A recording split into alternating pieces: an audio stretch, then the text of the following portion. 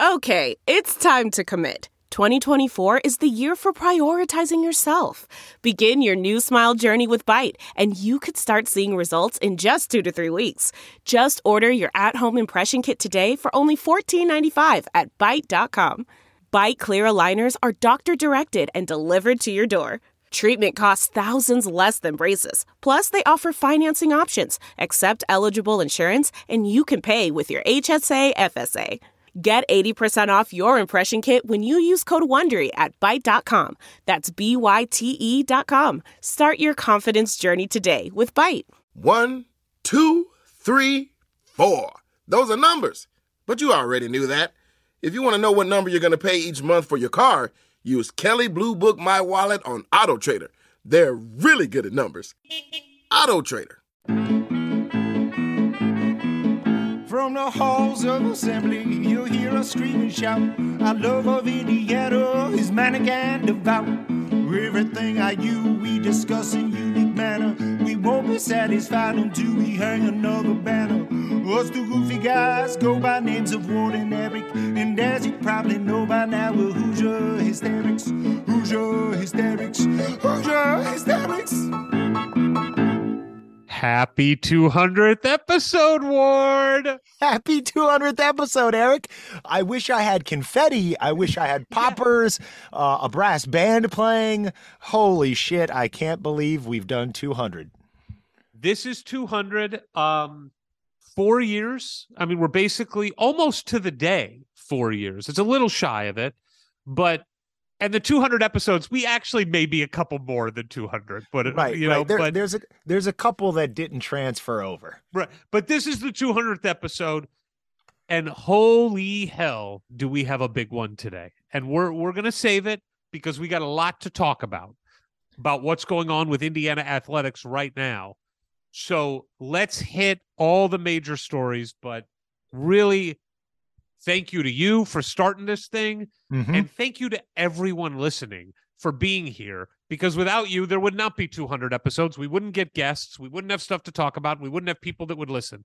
So thank you for dealing with our lunacy for 4 years and for 200 episodes. It means so much to know that people, you know, look, even if you skip through this part and just get to the guest,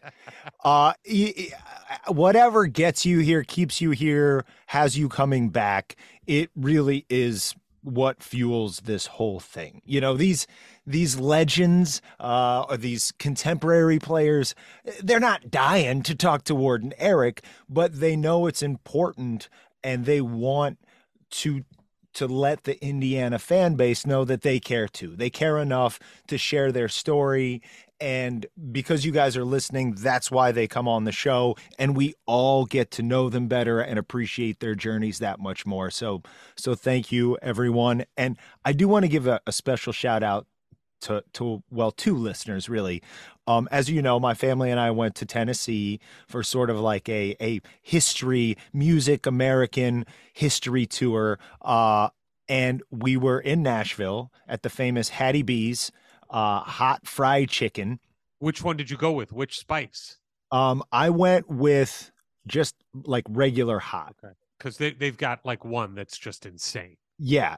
We were looking at the menu, and I'm always like, I'm definitely gonna go. Like, always, usually at those places, first time do like the second hottest, not from the top, the second hottest from the bottom. Okay, got it. But we're sitting there waiting for our food, and we're right by the front door, and I'm looking on the ground, and the door opens, and a shoe steps in, and it's an Adidas Ultra Boost, and I'm like, I know that shoe. Yes. I have that shoe. So then I look up, and sure enough, on the man's head is an IU hat. And I just go, there's a Hoosier. And he turns and he looks at me, and he does kind of the double take, and he goes, oh, Ward, I listened to you. And that look of recognition in his eyes was like, oh, did we have class together? Do I know him? But then it's immediately apparent. He listens to the show. His name's Brandon Hillenberg, and he and his wife, Crystal, and their 2 daughters were on their way up from Florida, where they live, going to an IU game in Bloomington. Oh, God They're I love that. They're stopping in Nashville, I think, for the night. Yeah, they were staying at the Graduate, just like my family and I did there in Nashville. And so while they're waiting in line, we're waiting for our foods. We're just talking, having a great talk. And the best part is, my family has never been back to Bloomington with me since we started this podcast. So they're all just in disbelief that Dad has been recognized like In Bo Nashville. in Nashville. And not Nashville, Indiana. No, Nashville, Tennessee. And so just the look at my daughter's face, and she's in middle school, now, and Dad is not cool. But Right. I thanked Brandon and his wife, Crystal, like, thank you so much for making my family appreciate that people actually do listen to this show. That is phenomenal. And I want to give a special shout out to a guy who has first started as a friend of ours because he listened to the podcast because he loves Indiana basketball and loves Indiana athletics and the history of it. And his family has been around it and part of it in some ways for many, many years. And then became a partner of ours and made possible this podcast, truthfully, going forward. And that, of course, is Evan Martin from Community Cars, because we are Powered by CommunityCars.com, sponsor of the pod, Hoosier Hysterics. CommunityCars.com, Hoosier Legends talk with Ward and Eric. CommunityCars.com. I realize I bungled the intro a little bit there, Yeah. but I do want to just say on this special 200th episode, Evan has just been a supporter of ours from the beginning. He has been a fan of the podcast. He has supported us with his connections within Indiana University and helped us there. He clearly is our partner, our title partner here for the podcast. And Evan is what the company is. Evan is honest. He is reliable. He's pleasant. He's a good dude. And all of those things, and he's family first. He cares deeply about Indiana. And all of those things are reflected in their companies. And all of them are reflected in Community Cars. And if you're going to buy a car, which, after the first of the year, I think is like a big buying time, because I think most of the time in winter, people are looking at their money for gifts for the kids. Mm-hmm. But then you got to get a car. If you're going to get a car and you're listening to this podcast, do yourself a favor and either call Community Cars, go to communitycars.com, or stop into a dealership if you're in Bloomington. They'll ship you the car. They will make it hassle-free for you. We've had several people who have gone through the process, some from Alabama, some from New York, some from California, and of course those in Indiana, and all of them have had an amazing experience. So just a thank you to Evan and his incredible family and the entire Community Cars family. Well, and when you talk about community, we're obviously hyper-focused on Indiana University and the athletic department and programs, but Evan's just a man of Bloomington. His family is so Bloomington. He's on the board for Constellation, which is such a cool arts effort there. I think Angelo Pizzo's also on the board with him. Yep. And when you're giving them your business, you're not only doing yourselves a favor, you're just buying into this community that there's very few families like the Martins who keep it all together. The town, the university, the fan base. And it's been such a pleasure and a privilege to get to know him and to be supported by him because, they were there way before we were. His dad was helping out Coach Knight and the program before we were a twinkle in our parents' eyes. And it's very meaningful and not a privilege we take lightly to have been welcomed in and, to have not been kicked out of that community yet. Yeah. All right. Now let's get into the current state of IU athletics.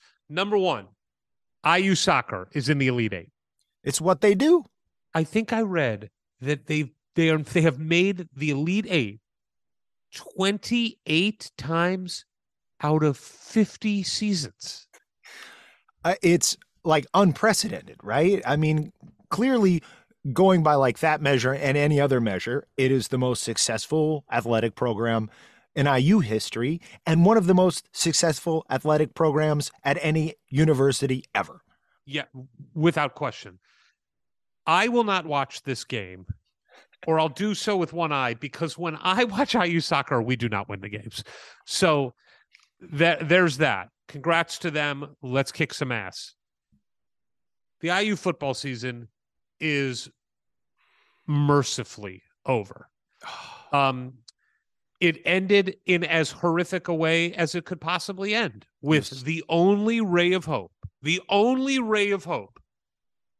seemingly shattering his leg. That's what it seemed like. I don't know what they said. It was, Tom Allen said after the game, it was a knee injury. I haven't seen any updates as of now, Monday. Depressing as hell. Purdue, we were in the game. We were winning the game. And then Dexter Williams shatters his leg. And then Connor Bazelak comes in and proceeds to throw the football worse than Dog Cheney would throw the football. I mean, I'm sorry, but it was awful watching him throw the football. More awful because of the momentum you felt coming out of the Michigan State game. And it's like, especially when you see Penix lighting it up elsewhere, you're like, oh boy, what possible ray of sunshine could come into this season as soon as we were no longer bowl eligible. And there's this incredible comeback against Michigan State. And now we're like, we're taking it to Purdue. And oh my gosh, we've got a quarterback who, like, this is like, we could play the modern style of football, like where the NFL is going. We got a guy who's more dangerous right now on his feet, but certainly it seemed like you could see the game starting to slow down for him from the pocket in real time. Sure. And you're like, oh, I was really checking out on IU football, but now it's drawing me back in. And here we go. We're going to spoil the Boiler season, and we're going to have optimism going into next.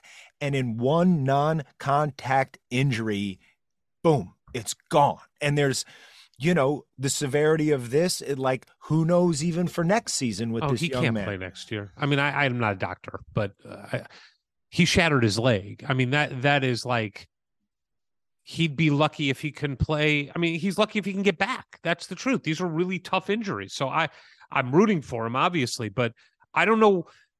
And we'll devote another podcast where we'll talk about this. I don't know where the football program goes from here. I mean, look, I do love Tom Allen. I love his energy. I love his positive approach. And the best possible thing for Indiana University football is for it to work under Tom Allen, because you will not find a guy who wants Indiana to be his final stop with the energy and enthusiasm that Tom Allen has for Indiana football. He took us to 2 January bowl games. That had not happened before. We've now had 2 horrible seasons in a row. And it's hard to see where the light at the end of the tunnel is, but I want it to be Tom Allen figuring out where it is, because I just don't think guys like that grow on trees for Indiana. And I'm not sure there's an easy solution to who's next. Well, and when you see who Nebraska just hired and who Wisconsin just hired, it's going to get even harder. Yeah. And, and as the big conferences will now truly dominate the landscape of college football in a way they never have before. And look, the Big Ten and the SEC have already been, with some Big 12, been pretty dominant for a while. But now you're just going to have the Big Ten and the SEC who can pay coaches, NFL salaries. And Indiana needs to figure out how to not get left totally behind. I totally agree. All right, let's talk about women's basketball. So Indiana women's basketball is one of the best teams in the country right now. They are ranked 5 or 6 in the polls, although I haven't seen the new polls. I don't know if they moved up this week. But the big story with Indiana women's basketball, to recap it if you missed it over the weekend, was Indiana was invited to play in something called the Las Vegas Invitational at the Mirage Casino in Vegas. This is one of these pre-conference tournaments, the likes of which we've seen a lot of on the men's side.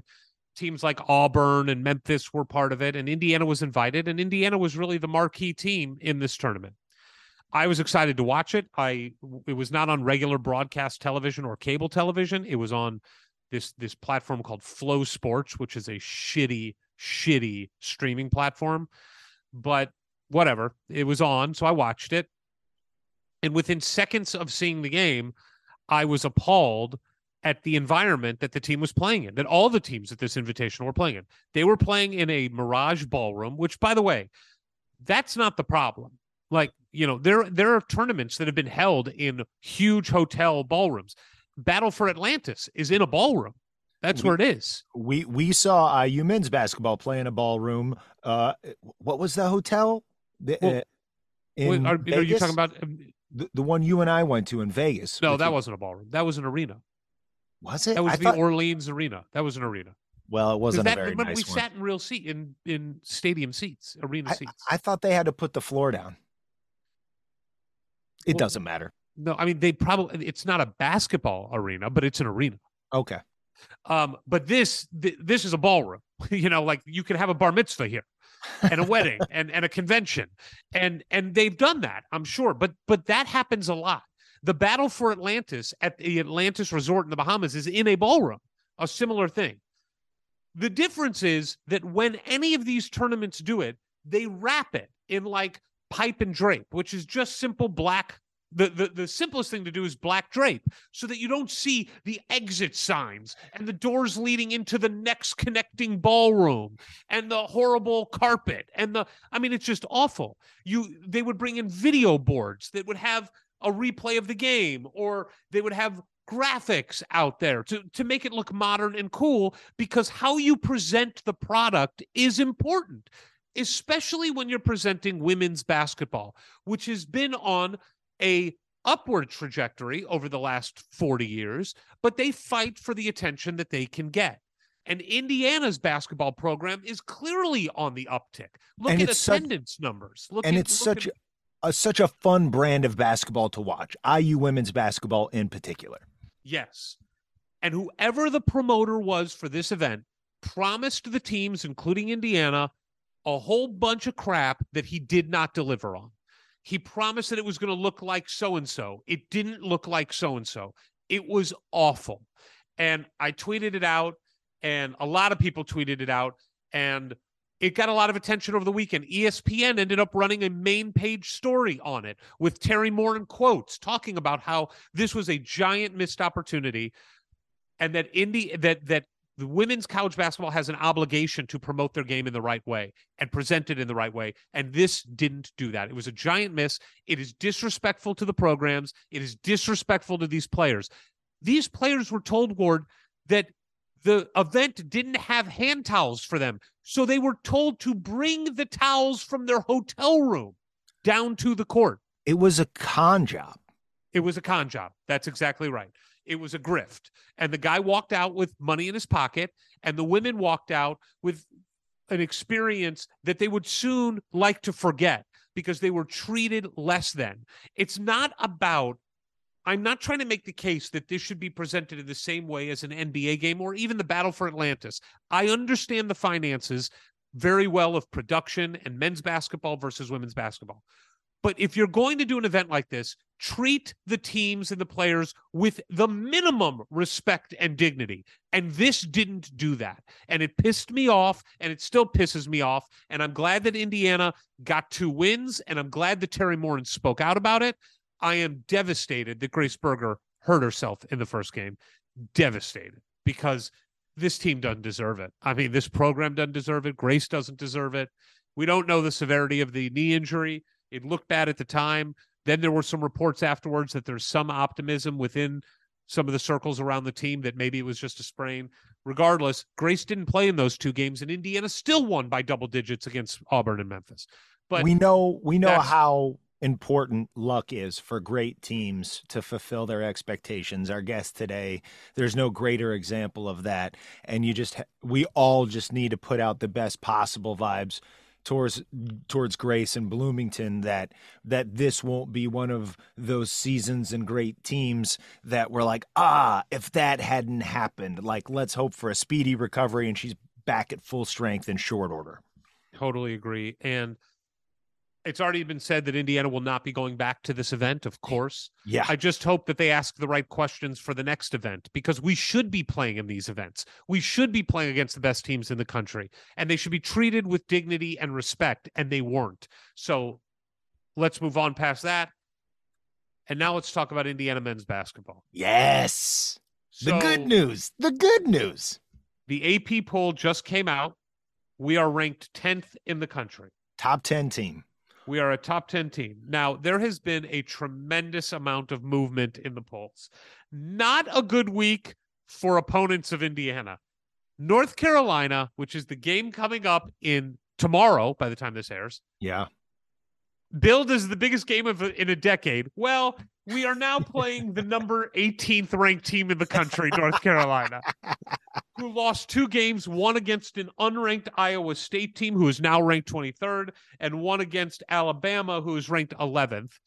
The Alabama game was a 4 overtime game. North Carolina doesn't look that good. They have a lot of talent, but they don't look that good. You know, I just don't put a lot of stock in those preseason polls, except for that. Except for ours. That's all about optics. That's about where the program is viewed to be at in the eyes of the nation. And for North Carolina, to your point, of their experience in the tournament last year, combined with the talent they have on their roster right now, if anybody's thinking this is less of a big game to prove where we are as a program at this point in the season, and that somehow that's diminished, I would take issue with that. I would no, we're still playing against a team that has been there very recently, and in all likelihood could get right back to where people expect them to be. So let's not start breathing easy. I'm sure our players won't, our coaches won't. I'm not worried about that, but we as fans don't start dancing on the grave of North Carolina before they show up tomorrow. No, all I would say is it's a top 20 game against a non-conference opponent. We only have 4 good games against non-conference opponents, and now just win it. I mean, win the game. This is a game now that Indiana will be expected to win. Whereas before, I think it was a game that was like a toss-up. Yeah. I think now, after the first few weeks of the season, people are like, no, North Carolina and Indiana are at least even, and Indiana is playing at home. So you got to win this game. You do. The team, we had Brian Evans on last week filling in for you, and he gave a pretty good recap of the players. What's interesting is Jalen Hood-Schifino is not playing very well right now. I mean, he is not. He's shooting the ball about 30% for the year. He's making good passes, but he's also turning it over the last couple games a little bit more than we thought. His shot isn't falling the way that it was in the exhibition games. We'll see. I do think also he's not shooting enough free throws. He's relying too much on the jump shot. He should be using his 6'5" frame, strength, and athleticism to get to the hole and force the issue. That seems like where he's going to make a lot of money is doing that. So I want to see that continue. But man, it's a marquee game. It is the marquee game of the ACC Big Ten Challenge, which, by the way, is over this year. It's done. Oh, yeah. It was announced that is done. This is the last year of the ACC Big Ten Challenge.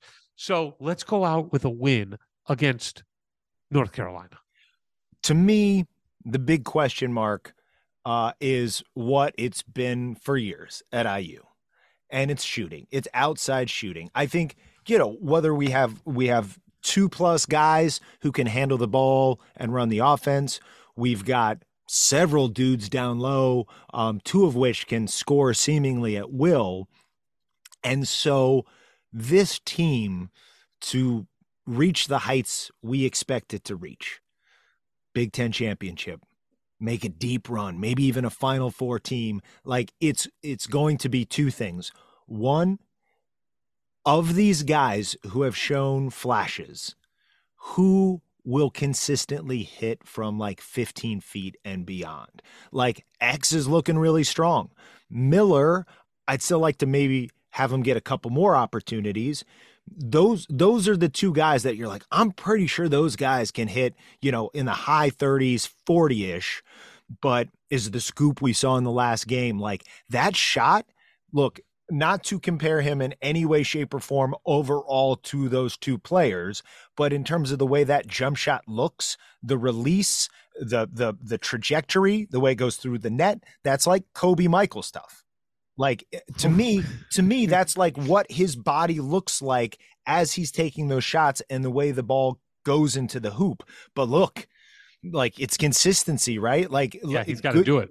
Good to see him do it against, a let's say a road weary Jackson State team. A terrible team. I mean, yeah. terrible. But what are we going to be able to rely upon? And you look at what the team is averaging over these games, and it's fairly spread out with quite a few guys around 8-9 points a game. And there can be a real strength in that depth. But when you need somebody besides X or Trace, maybe Malik, yeah. Who outside those three do you really feel like they could get us 15 tonight when we need it? Because, so it's like we need. Well, I still think you've got Trace, Malik, X, Jalen, Tamar, Miller. Yeah, but in terms of Jalen, Tamar, and Miller, they haven't been consistent. Am I really that confident that, a couple of them will show up every night or, and so then That's fair. If our ceiling for shooting is we're a decent shooting team. We're not great, but we're decent. We could be okay so long as we're closing out on other teams at the perimeter, because we're going to be so vulnerable to teams that can light it up from the outside. It still seems to me in a given night, if some team gets hot from three and we can't slow them down by closing out properly, we could lose any given night. Our defense has been somewhat disappointing so far. It's giving up a lot of open looks from three. But by the way, real quick on three-point shooting, Miller Kopp so far this year is shooting 52%. X is shooting 66.7%. And Tamar is shooting 38.9%. And those are the three guys taking the most number of shots. Between the three of them, they've taken, let me see here, 18, 43... 55 threes between the three of them. So, but I also think when you make them is important too. And what's happened a lot in these games is we're missing a lot in the first half, and then we rack a bunch up. Totally. If you do that against North Carolina, good luck coming back from that hole. I just don't think you want to get in that hole. So you got to make shots consistently in the first half to get some momentum or to prevent. When we go into Kansas, if they get rolling and we don't hit shots, they're going to bury us. Well, that. I worry about that. It's like an NFL team that, is primarily, not primarily, no team can be a primary running team, but a very balanced. Except Tennessee. Except for like Tennessee. That, right? Yeah. But it's not like they're a great team. They're just the best team in a shitty division. It's so hard to catch up, by feeding it down to Trace. No matter how many twos he gets, it's really hard to pull yourself out of 10 or 15 point deficit against the team that can hit from the outside. And look, to have two of our starters shooting that well, and, usually maybe the second guy off the bench, that if those three guys can keep around 40% this year, that's maybe all we need. Oh, but I mean, look, Ward, on the year right now, we're shooting 38.3% from three. We're 39th in the country. Yeah. The average is 33.3. That's the highest ranking we've had since the Tom Crean teams. And our free throw percentage is around 71% or something? We're 71.9. We're 140th. We're just a little bit above average there, but not hurting us. But I could see that going up a little bit. The big issue on three-pointers is we just don't take many. Our point distribution from threes is I think we're ranked 328th in the country on how many we take. So to your point, you have to shoot twos at such a crazy rate, and luckily Trace has been doing that so far. But when you're playing 98% from the field, right? But when you're playing against Zach Edey and Hunter Dickinson and those guys, is that going to stay the case? Here's the other thing happening in basketball: Purdue is good. Purdue is better than anybody wants them to be, and in the latest poll, they jumped to 5th in the country. That sucks. They have more quality wins than anyone in the country right now. And the truth is they got 8 first-place votes, which tied with, Houston got the most, and then they tied with, I think, Arizona or something. But hold on 1 second. Look, it sickens me to talk about Purdue being ranked 5th in the country, especially when they weren't supposed to be that good. I hate it. But for somebody who grew up in the 80s, and into the 90s, it's like, F Duke, F North Carolina. Let's have two better programs in the best rivalry in the country being in the state of Indiana. Like I don't hate on that, especially when we end up beating them this year. It's going to be that much sweeter. I can also give a piece of breaking news that I do. can only give because this will come out tomorrow. Okay. The news on Grace Berger is as good as it can get. Oh, that's wonderful. So I believe that by the time this airs, it will have already been discussed.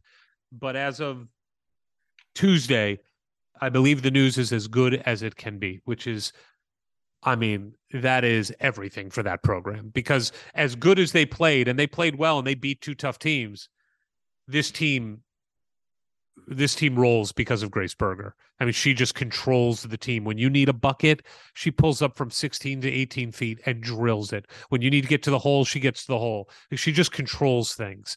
So that's great news. I think I said on our text chain, 4 of our next 5 games are against teams like in the top 30 KenPom. North Carolina, we play Rutgers, we play Arizona, we play Nebraska, North Carolina, obviously. So North Carolina, Rutgers, Arizona, and there's one more that was a top team. Hold on, let me see. Oh, Kansas, of course. North Carolina, Arizona, Kansas, and Rutgers are 4 teams in the top 35 on KenPom. Arizona, Kansas, and North Carolina are all in the top 21. We're going to know a lot about this team. We're going to know a lot about this team in the next 20 days. We're going to know a lot about how good this team is right now. And what I love is I'm optimistic on the results of these games. I think we can win let's say the majority of them. You talk about these 5, you throw Nebraska in there, that obviously should be a win, and win at least 2, if not 3 of those other games. That's what I'm planning on. But either way, Coach Woodson and his staff and the players themselves are really going to know where they stand in December, and will know exactly what they have to do to be ready come March for non-conference opponents. Obviously, Rutgers is within the Big Ten, and we'll get lots of experience going up against those teams through January and February. But as far as different style of play, a higher level of talent, like nobody in the Big Ten, we'll see what Michigan's younger guys are, but like nobody in the Big Ten has the kind of Joes, if you will, that Kansas and North Carolina and Arizona do. So that's going to be something too where, hey, maybe we're kind of feeling ourselves, especially going against these cupcakes, but even against, Xavier, where we clearly have more pure talent. That will not be the case in a bunch of these games. So we're going to learn what we need to do and improve on as a team to be able to take out other teams that have superior talent when it's dancing time. It's our 200th episode. It really is. I think we should do another episode where we kind of do a retrospective on the 200 and talk about our favorite moments or funniest moments, because there's plenty of them. But before we go into our guest today, who is the perfect guest for our 200th episode, is there one moment that sticks out to you in just thinking back on the last 4 years that you want to just kind of bring back up and talk about for a moment? Well, I think it's the most obvious one, and it's for not so much the podcast. It just so happened that we were the ones who put the thing together, and it did help put us on a broader awareness across the Indiana fan base. But the Bluebird event was just such a special night for anybody, afternoon, who cares about Indiana University basketball. And to me, that was the seismic event that obviously other huge things happened, like Coach Knight actually coming back for a game, like Scott Dolson hiring Mike Woodson.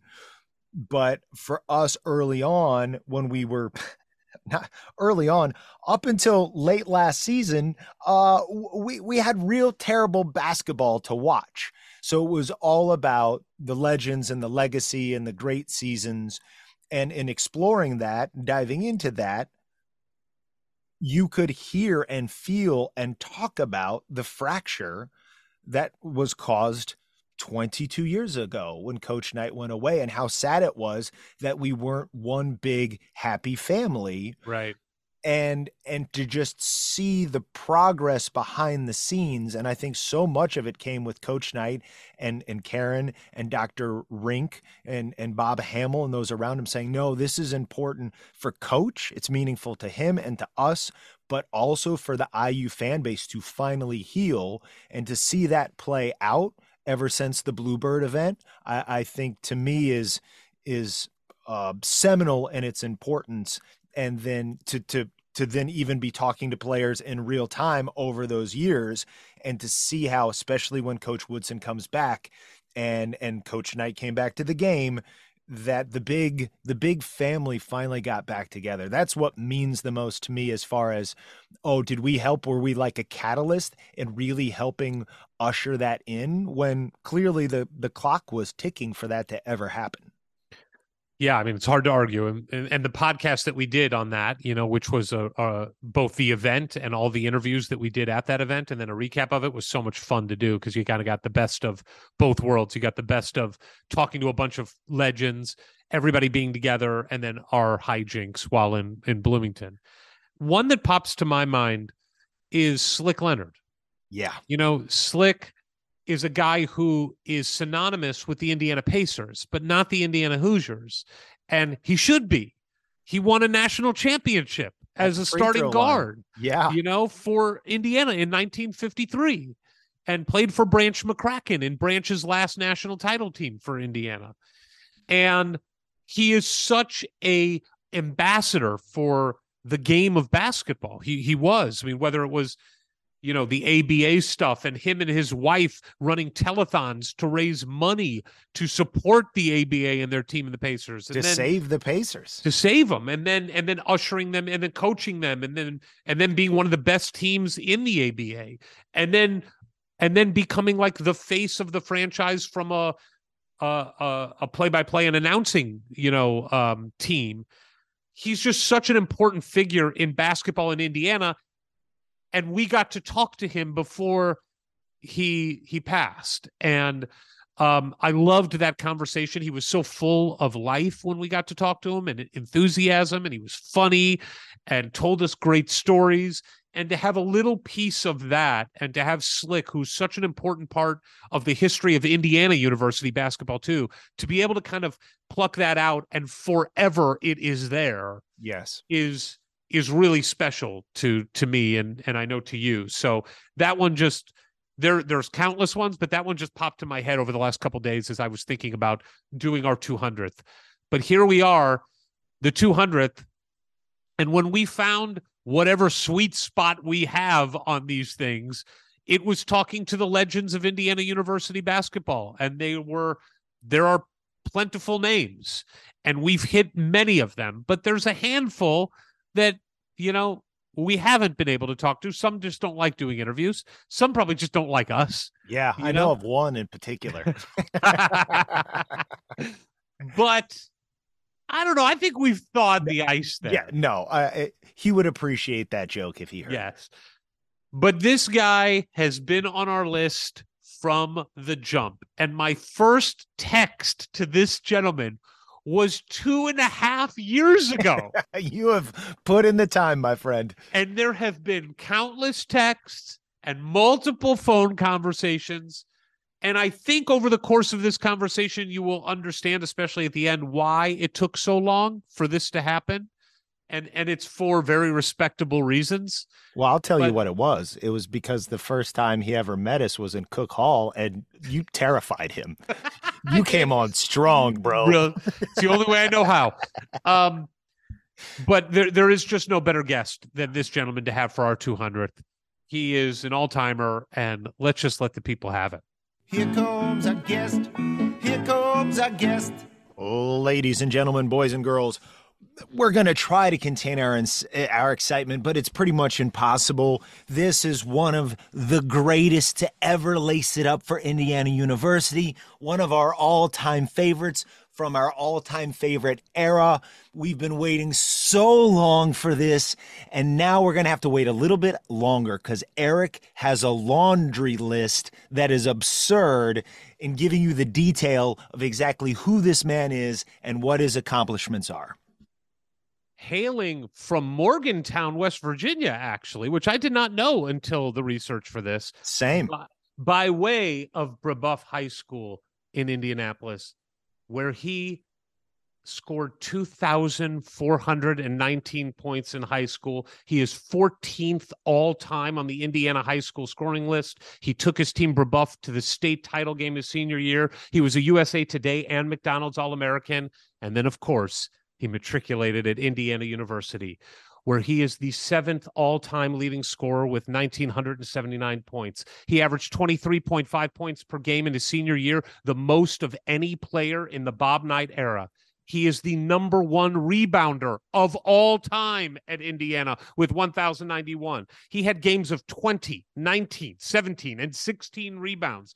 He is number 5 all time in steals. He had 5 steals in 5 different games. He is number 2 all time in blocks. He is number 12 all time in field goal percentage. He is number 5 all time in free throws made. Number 3 in double doubles. Number 3 in 20-point, 10 rebound games. He is the only player in the history of IU that finished his career in the top 5 in scoring, rebounding, blocks, and steals. He was all Big Ten. He was all American. He was academic all Big Ten. He is an IU Hall of Famer. He was named to the Indiana All-Century team. He won a Big Ten title. He went to a Final Four, Sweet 16, Elite 8. He played in the bronze medal game of the Goodwill Games in 94, where he scored 17 points and 12 rebounds, averaged 10.2 and 7.2 during that run, beat Russia in the bronze medal game. He was a first-round draft pick. He played 12 years in the NBA. He was the NBA's most improved player.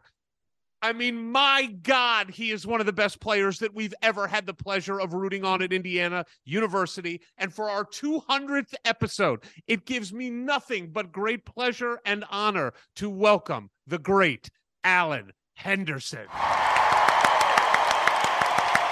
Thank you. Thank you. I forgot about some of that stuff. So let's start with, when you hear that list, does anything stick out in particular to you? Is there any one accomplishment you're most proud of, or something that sparks something in your head? I don't know if there's any one thing that stands out. I guess, like I said, I really did forget some of that stuff. But I think it's just a testament to how much I love the game and how long I was able to enjoy it and play in all those different settings and have different experiences where I played different roles on different teams, but just all the while enjoying the game. So I guess it's just, I guess it's why I have all these aches and pains right now. I played a lot of games. Well, Alan, just to get us all caught up to speed, let us know where you're at now, what you're up to, just what's a day in the life of Alan Henderson these days? A day in the life, probably pretty similar to a lot of people's. We're back up. When I got done playing, I finished in Philly, and then we were down in Naples, Florida area for a while. We'd had a place down there since when I was in Atlanta, actually. So we were just down there. I was kind of working out, seeing if I was going to play another year or not. We ended up staying down there ended up not playing. We stayed down there for probably 5 or 6 years, I guess, after I got done. And then we ended up coming back up to Indianapolis. And so we're back up here now. This is my wife and 4 kids. I have 3 boys and 1 girl. So like I said, I'm probably doing a lot of the same things everybody else does in the morning, getting up, getting kids ready for school, taking kids that missed the bus, the usual, then running them kids back and forth to different activities, sports. And what is the age different? What from oldest to youngest? What's the age? Yeah, my oldest, my boy, Jacob is 15. Joshua's 13. Let me see here. Brooke is 12. And Jonah is 11. There you go. I won't ask you for birthdays. I won't go that far. I won't go that get them far. all. It just takes me a second to get them out. But yeah, they're always changing every time. Sometimes there's like 3 in a row and then a year, then my oldest. And then sometimes there's 1, then a year, then 2, and then a year. But so I right now, get it. they're sitting nice for me right now, 11, 12, 13, and then 15. Do we have any ballers in the group? They're pretty active. They enjoy just sports, and I don't know if anybody's gonna be good enough to play at the next Sure. level or anything like that. But I guess right now we're just looking at working on getting on some high school teams, and and just kind of going step by step and seeing what happens there. Sure. My oldest, he did play freshman basketball last year, but unfortunately he got cut this year from his JV tryouts at Brebeuf. Oh, And I was going to ask. Yeah, that one hurt. Yeah, we were pretty disappointed about all that, and yeah. we could probably do another podcast on that. But Yeah. but he's a great kid. He also did JV golf last year, so he'll be playing some golf, and I'm hoping that he'll keep working at it, maybe go back out again next year, and just it's one of those lessons where sometimes things don't go your way. You keep working at it and see what happens if you love it and want to do it again. My other ones, they do all just different sports: basketball, soccer, just. They play some baseball, just whatever's going on. So we'll see which one if there's a sport that they really love, or Sure. or if they get good at it. But who knows? But they're staying active. They're all great kids, pretty much. Like straight A students and nice kids. There we go. I'm really proud of them anyway. And whether they play sports or not, and I always tell them, and I'm half kidding when I tell them, but I'm really not kidding. I tell them, hey, whether you play or not, doesn't matter. You guys can own the team. You can pick the player. You can decide who's playing. You can, so there's all kind of ways to be involved. So that's right. We'll see what happens. That's I enjoy playing with them. I think I've coached, except for my youngest one, I've coached a little bit, all of them, in just some, rec leagues and that kind of thing. My daughter, I was actually the assistant coach to my wife. She was the head coach. I was the assistant coach on her team 1 year. So, but it's fun. It's like I said, I'm doing what people do, with kids, run around, and really enjoying that. Business wise, yeah. Up here, I started.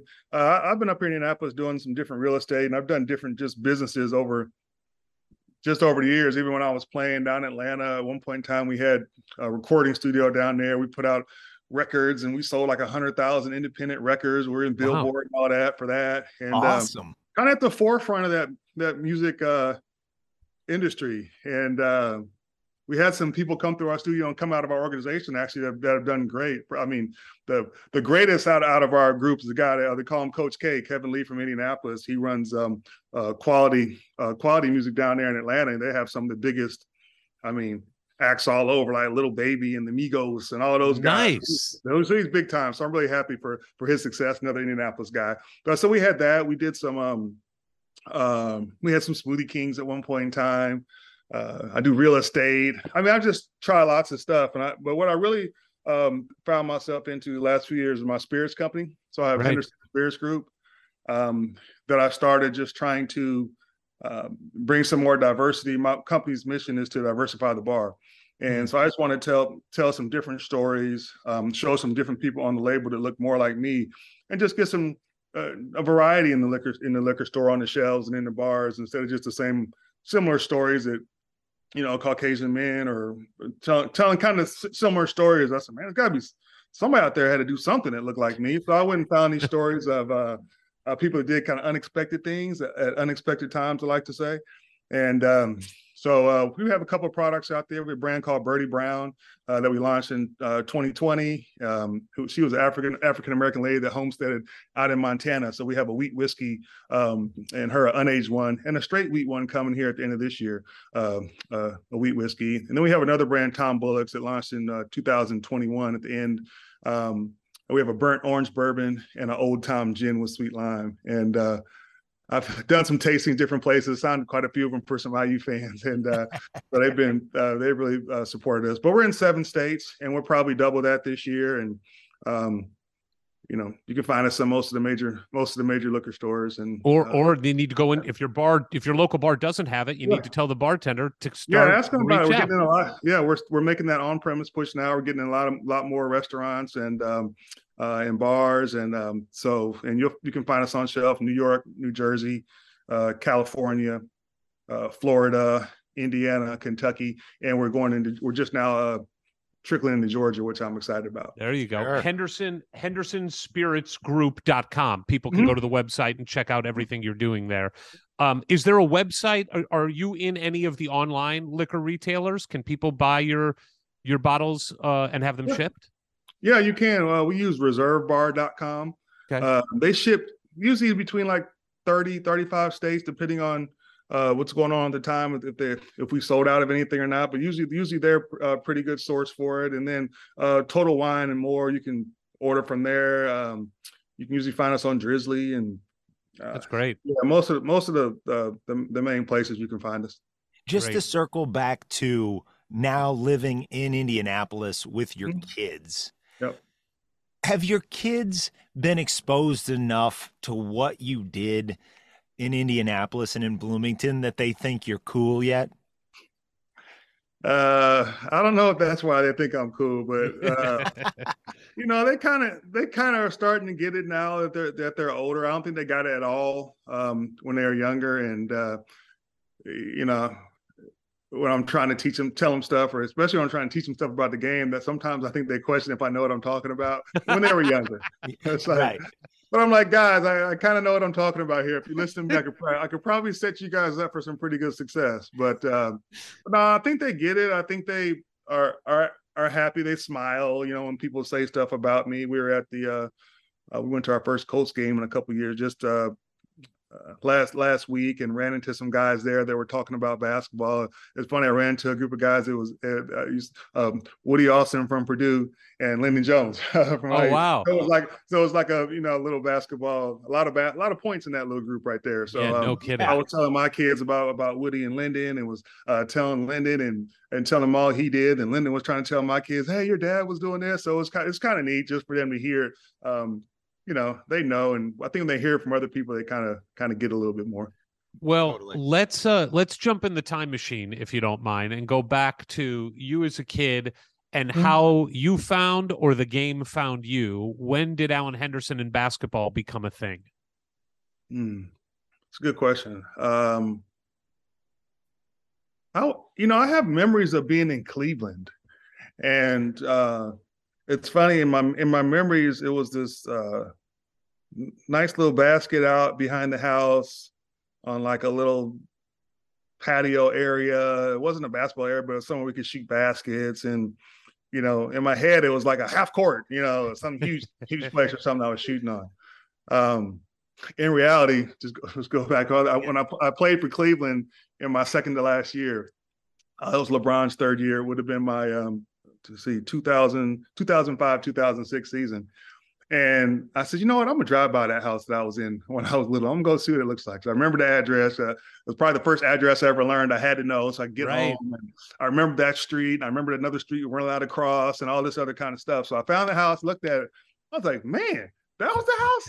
I thought it was like a huge yard and a huge patio in the back. I'm like, how do you even get a hoop back there? It's like, you know, but then when you're little, it seems big. So yeah, my first memory was just shooting on that basket right there. But it wasn't, I don't think it was like, I was like, okay, this is what only thing I'm gonna do, because I remember also being in the backyard with baseball bats and everything else, and just playing. And we moved to Indianapolis. I remember, you know, back then we did that. We kind of did what the season was. You know, you play football, then you play basketball, then you play baseball. You know, maybe you mix in some soccer every now and then, and just, you know, summertime you wouldn't do anything. You know, just whatever the kids in the neighborhood were doing, whatever you were playing. It was, you know, done that training in the AU and all this, you know, special workouts and all that kind of stuff. It was just kind of just playing and staying active and just enjoying what you were doing. And I really, you know, I don't know, baseball for a while was probably my favorite sport when I was younger. You know, I'm at home watching This Week in Baseball and collecting cards, and probably had some good ones, but who knows what happened to them. Who was your team? Did you have a favorite team? You know, I usually would watch the Cubs, but only not because I was, you know, I went through all the teams and said, you know, this is going to be my team. It was like at home, that was the only game that would come on. They were on WGN all the time. WGN, watch them and start liking them. So I watched this. Hey, I like the Cubs, you know.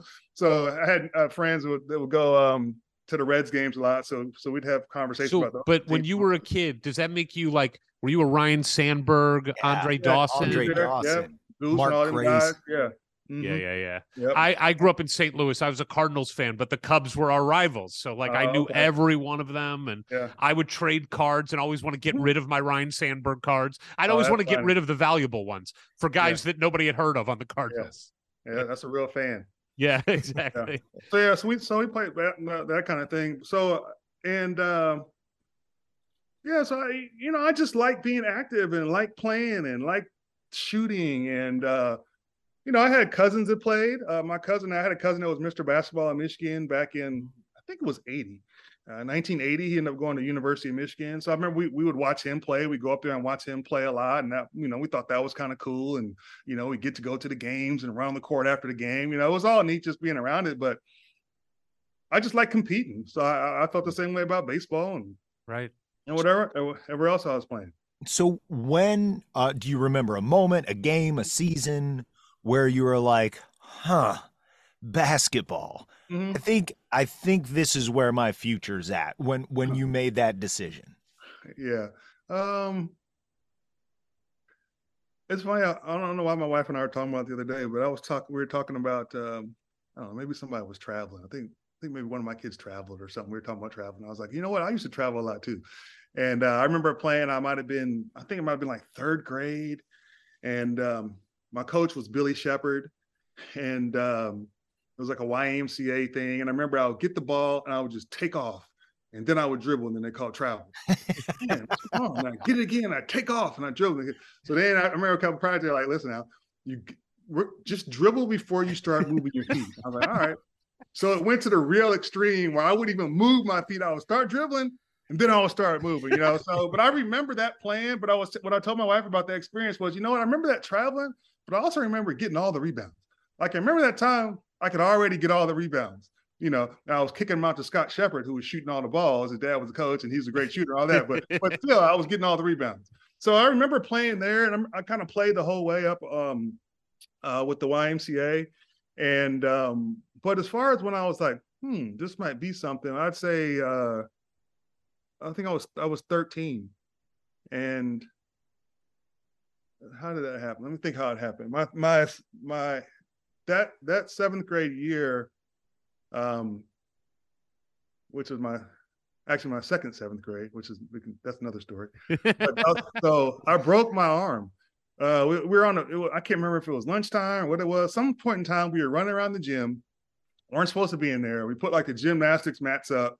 I could already almost dunk, but with the mats, I could do a lot of different things. So we put the mats up and kids were running. We were jumping. People were trying to dunk. I was dunked a few, and I went up and dunked one, and I was holding on and I was going too fast and my legs kept going and I lost my grip and just boom, fell right on my right arm.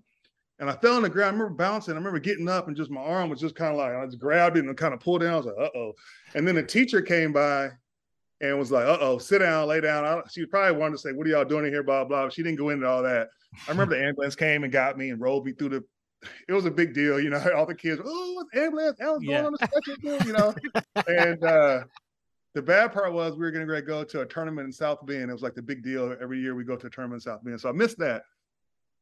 But I worked on my left hand when my right arm was broke.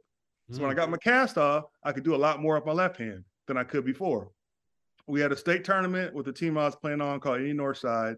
And I think we got maybe, I don't know, we might have got third or fourth in the tournament. I can't remember what it was. But there was a group called Municipal Gardens. Yes. Here in Indianapolis, who at the time pretty much everybody in the state played for at some point in time.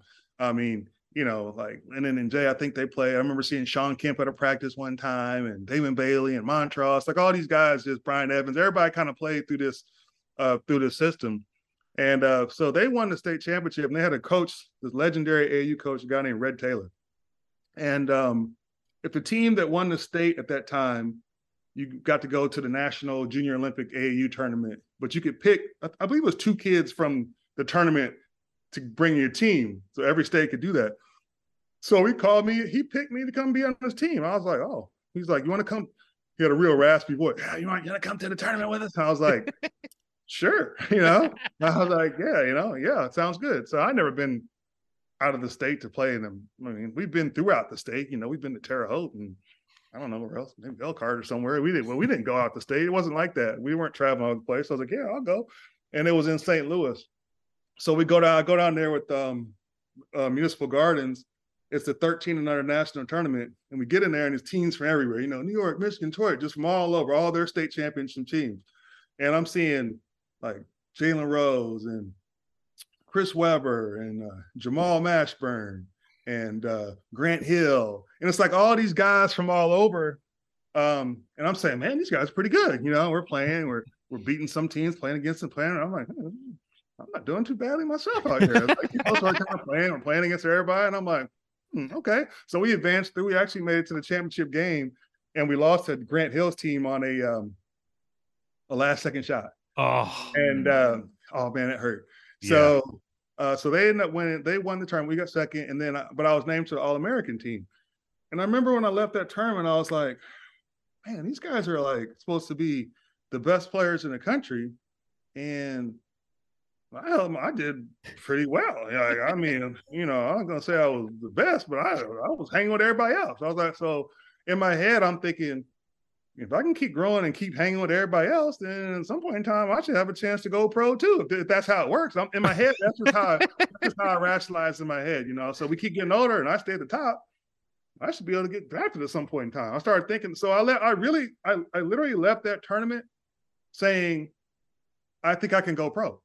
Wow. You know, and people are probably just like, yeah, whatever, man. Okay, yeah, you played a tournament in St. Louis, but like, take it easy, man. Like, I'm not, you know, we're probably out there thinking, but I remember thinking that, yeah, I think I can do it. I think I can go pro. And so that's the moment where I said, I could do this. Now, I still wasn't ready to give up baseball all the way yet at that point, but I still at that moment I was thinking, I could go pro. And I credit Red Taylor, you know, just for asking me to come play with them. It really just set me on a journey with basketball and a journey with him. I played with him for several years after that. And he passed away. But he was a coach that like made you feel like you could do anything. He was the first coach I had that was like, he wasn't just like, go stand on that box right there. Go stand on that block. You play inside and you do that. You know, he was like, hey, Alan, well, we're going to start you the 2-guard today. I said, really? Okay, let's do it. You know, it's like he was that kind of coach, even all the way throughout, where he always wanted you to expand your game, try different things, work on being teammates, because you pretty much were playing with like all Indiana All-Stars on your team, and everybody was going to college, everybody was getting scholarships. So he really taught the teamwork and just all that kind of stuff. It's just those were great summer experiences. You know, it's not like it is now with all the different, not saying the kids don't have great experience. I'm just not that familiar with it. They have a million tournaments and they're always traveling here and there. It's just different. You know, back then we had really one big tournament in the summer and that was it, you know, and I don't know. It was a lot of fun. So that tournament there, I knew I could do it after that. So you're 13 years old and you're already in your head thinking, all right, if I just stay up here, I'm going to get drafted at some point. But before that, there's a big step, and that's college. Mm-hmm. So as you start your high school career is exploding. Mm-hmm. When does Indiana University come into the picture? When does Bob Knight enter your life? And what do you remember about your first encounter there? First encounter. You know, I don't even remember what my very first encounter was. I had to think about that. But I know I've been around them and been around Indiana basketball. I used to go to basketball camp down there in the summers. Mm-hmm. But I mean, I went to Indiana basketball camp. I also went to Purdue basketball camp. I just go somewhere else. You know, you go for the week. I don't know if they still have it. You know, you spend a night for 4 or 5 days or whatever, and you play basketball and stuff. And I remember that was probably my first interaction. That was definitely my first interaction with the coaching staff down there. I'd say like 5th, 6th grade. And I remember being like coach at the time. Coach Knight would come talk to the kids every night. That's kind of how the camp ended. I can't remember what dorm. It was some dormitory we go in. And he'd come there and he'd give us a talk. Probably Briscoe or McNutt. That's where, when I went to Bob Knight's camp, that's where we stayed because it was the closest to the field house where we played. Yep, that's where it was. Yeah, so it probably was one of those. And so I remember one night we were late. I don't know what we were doing. I mean, there's really nothing to do. We were just playing around. We were late for it. And I remember Joby Wright. He met us at the door, like me and my little group of guys I was playing with. and he just ripped into us. Joey's got a big booming voice too, so he was into us. We're kids, we're like, you can't be late. Coach is talking tonight. You can't, blah, blah, blah. And I can't remember what our punishment was. I don't remember if we had to run or if we had to do something. I can't remember what it was. We went in there. That was our first real interaction with the staff. So that's how that started. But as far as my first interaction with Coach Knight, I don't even remember. I can't even say what the first one was. I really can't remember. But I know that by the time I was even in 8th grade, I was already getting like letters and people were starting to show up at the games and different things were starting to happen. So by the time, and I remember people, one guy told me he wrote a letter to Coach Knight saying, hey, I want to let you know about this guy in Indianapolis named Alan Henderson. Coach Knight went back and said, we already know about him. So, I mean, I don't know. I guess they already knew. And then, and then throughout the high school experience, and I would have, you'd be able to talk on the phone and all that kind of. There was you did reveal this in another interview, but there was a conversation with Coach Knight. I believe it had to do with sprinting after practice that you said helped you sway you towards Bloomington. Can you recount that for those who haven't heard that? Yeah. So we had a coach in high school, Mike Miller, and at the time, we always thought about, oh, man, he thinks he's Bobby Knight. He's like a little Bobby Knight. He was tough on us. He was really good coach. We played great defense. I mean, we won a lot, but he was tough. And after we ran a lot of sprints, too, after practice. I always running these 5 and 25s and run this and run that. It was just a lot of running. I was like, man, I hate running sprints after practice. So one day I was having a conversation with Coach Knight, and we're talking about practice. And you got any questions, blah, blah. I don't know what he thought I was going to ask. I was like, you guys run sprints after practice? Like, that was a very important question for me, because I really was hoping that I didn't want to have to do that anymore. I was like, I'm not really into running sprints after practice. It's just not my thing. Like, I just don't like it. I mean, I just want to play. And so Coach said, no, we don't run sprints after practice. He said, no. He said, I expect you guys to practice so hard at the end of practice, you don't have energy to run sprint. If you have energy to run sprint after practice, he said, you didn't practice hard enough. I was like, check mark. Remember that one. I was like, okay. All right, let me thank you. You're the first person to say that. So I was like, all right. So I kept that. Yeah. So now, but I just remember having every time when we would talk, we'd have a good chat. And I would talk to let's see, who would I talk to over there? I guess Dockage and Felly and Joby right before he left. And also, but I remember Coach also, one other thing that helped Coach also, he's talking about, I can't remember, my dad asked, or I asked what position he was going to have me playing. And this is when he was at our house for the house visit. And, back, I don't even know if it's like that now. I don't know how they do it, but we had the different coach kind of throughout the process. You have all these teams and you start to kind of whittle it down to who you want to maybe visit, who you want to have for home visits. So I think I had, can't remember how many I had, but I know I had Coach Thompson and Coach K and Coach Knight. I think Montgomery might have come from Stanford. I can't remember who else we had. I have to think, but I should have done some prep. I should have done some prep before this interview myself. No. We don't. No. Okay. We only want to be the ones doing prep. Yeah. So he said, so he had to tell me what position he played. He said, you're going to play forward, center. He said, well, I just want to be a basketball player. He said, I want to learn how to play basketball. He said, we're moving around. We're doing motion. We're inside out. That he might get introduced as a position, but he's just going to I want to make him a basketball player. So when I heard that and kind of combined that with the no sprints, they were all, Indiana was, they were strong contenders. Now, of course, you had to be objective about what was best for your future. And when a school like Stanford is calling, you got to consider that. But I wondered, were you a fan of IU growing up? Did you have IU gear? Or if not, was there another school? Did that play into that decision? I was not a diehard fan. And as far as gear, I wore whatever someone gave me that fit. So, you might catch me in a Purdue shirt, a Michigan shirt, an Indiana shirt. It's like whatever I had. My little wardrobe selection was pretty limited. It was limited back then. I was growing so fast, so I just wore whatever I had as far as gear. But I always liked watching them play. And but I also like Purdue and I like Michigan. I like the others, I like the other schools. And even back in '87, when they're making that when they made that run to the tournament, I was like, man, this is fun. They're playing fast and Alfred's getting 40 and all this stuff. It was pretty neat to watch. When they got to the championship game, I wasn't really rooting for him. I have to be honest. I like Derek Coleman. I really like Derek Coleman on Syracuse. He was my like the player who I was kind of trying to model my game off of. Once I kind of learned from, I was like, man, I could play like this guy.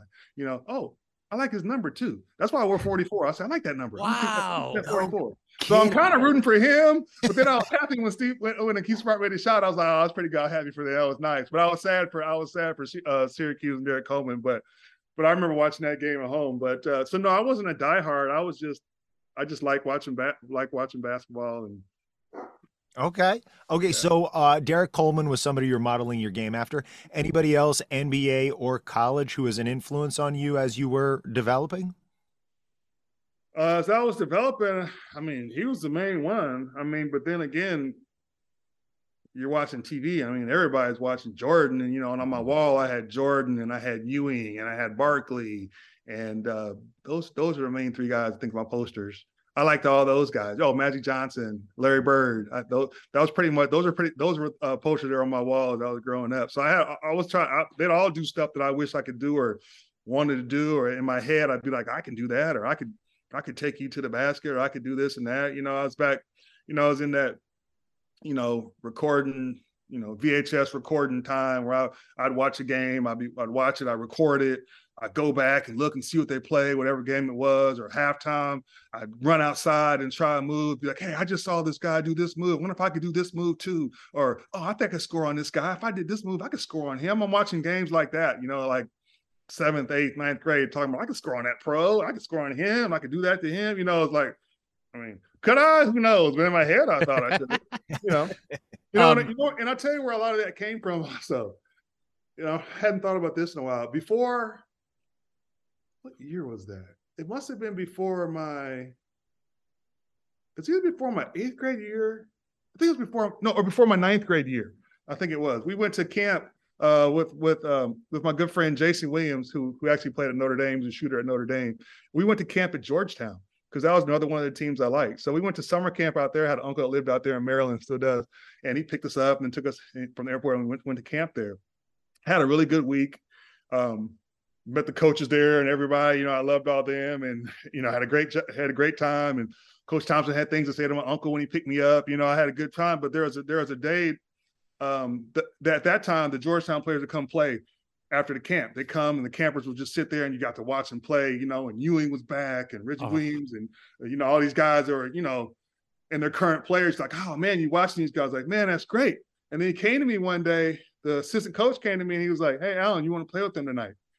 I was like, yeah, like without hesitation. So I didn't know if it was like a test, right? Or were you serious, or were you just seeing what I was going to say? I was like, yeah. I want to play. Now was that? I'm probably at the time. I'm probably I don't know, 6'4" or 5, and like 150, 60 pounds. Like I don't know what I thought I was going to do out there, but I was going to go out there and do something. And so I got in the game and I got the ball.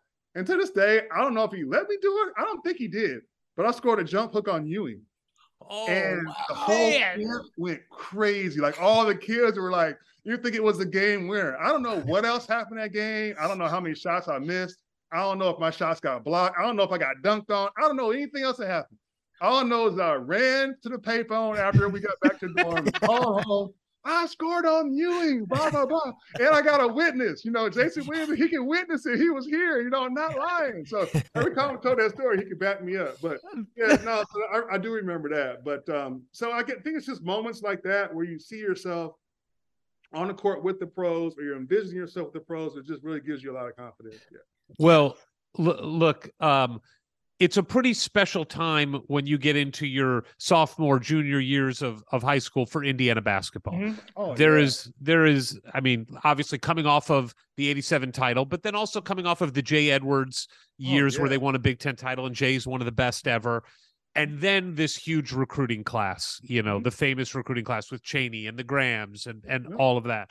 Mm-hmm. And then following up with Damon Bailey. Mm-hmm. And then of course, it comes to you. Mhm. Things have certainly changed. And if somebody like you and how good you were made a commitment today, there'd be a ticker tape parade and a live satellite feed to your commitment. What do you remember about when you actually did commit to Indiana? And do you remember the moment where you did decide it's going to be Indiana? Yeah, I think it might have been like the night before. It wasn't very long before. I mean, I was really going back and forth between Indiana, Stanford, and Duke. And then it really came down like Indiana and Duke. Like when I took my visit to Duke and Cameron's stadium was yelling, Allen, Henderson, Allen.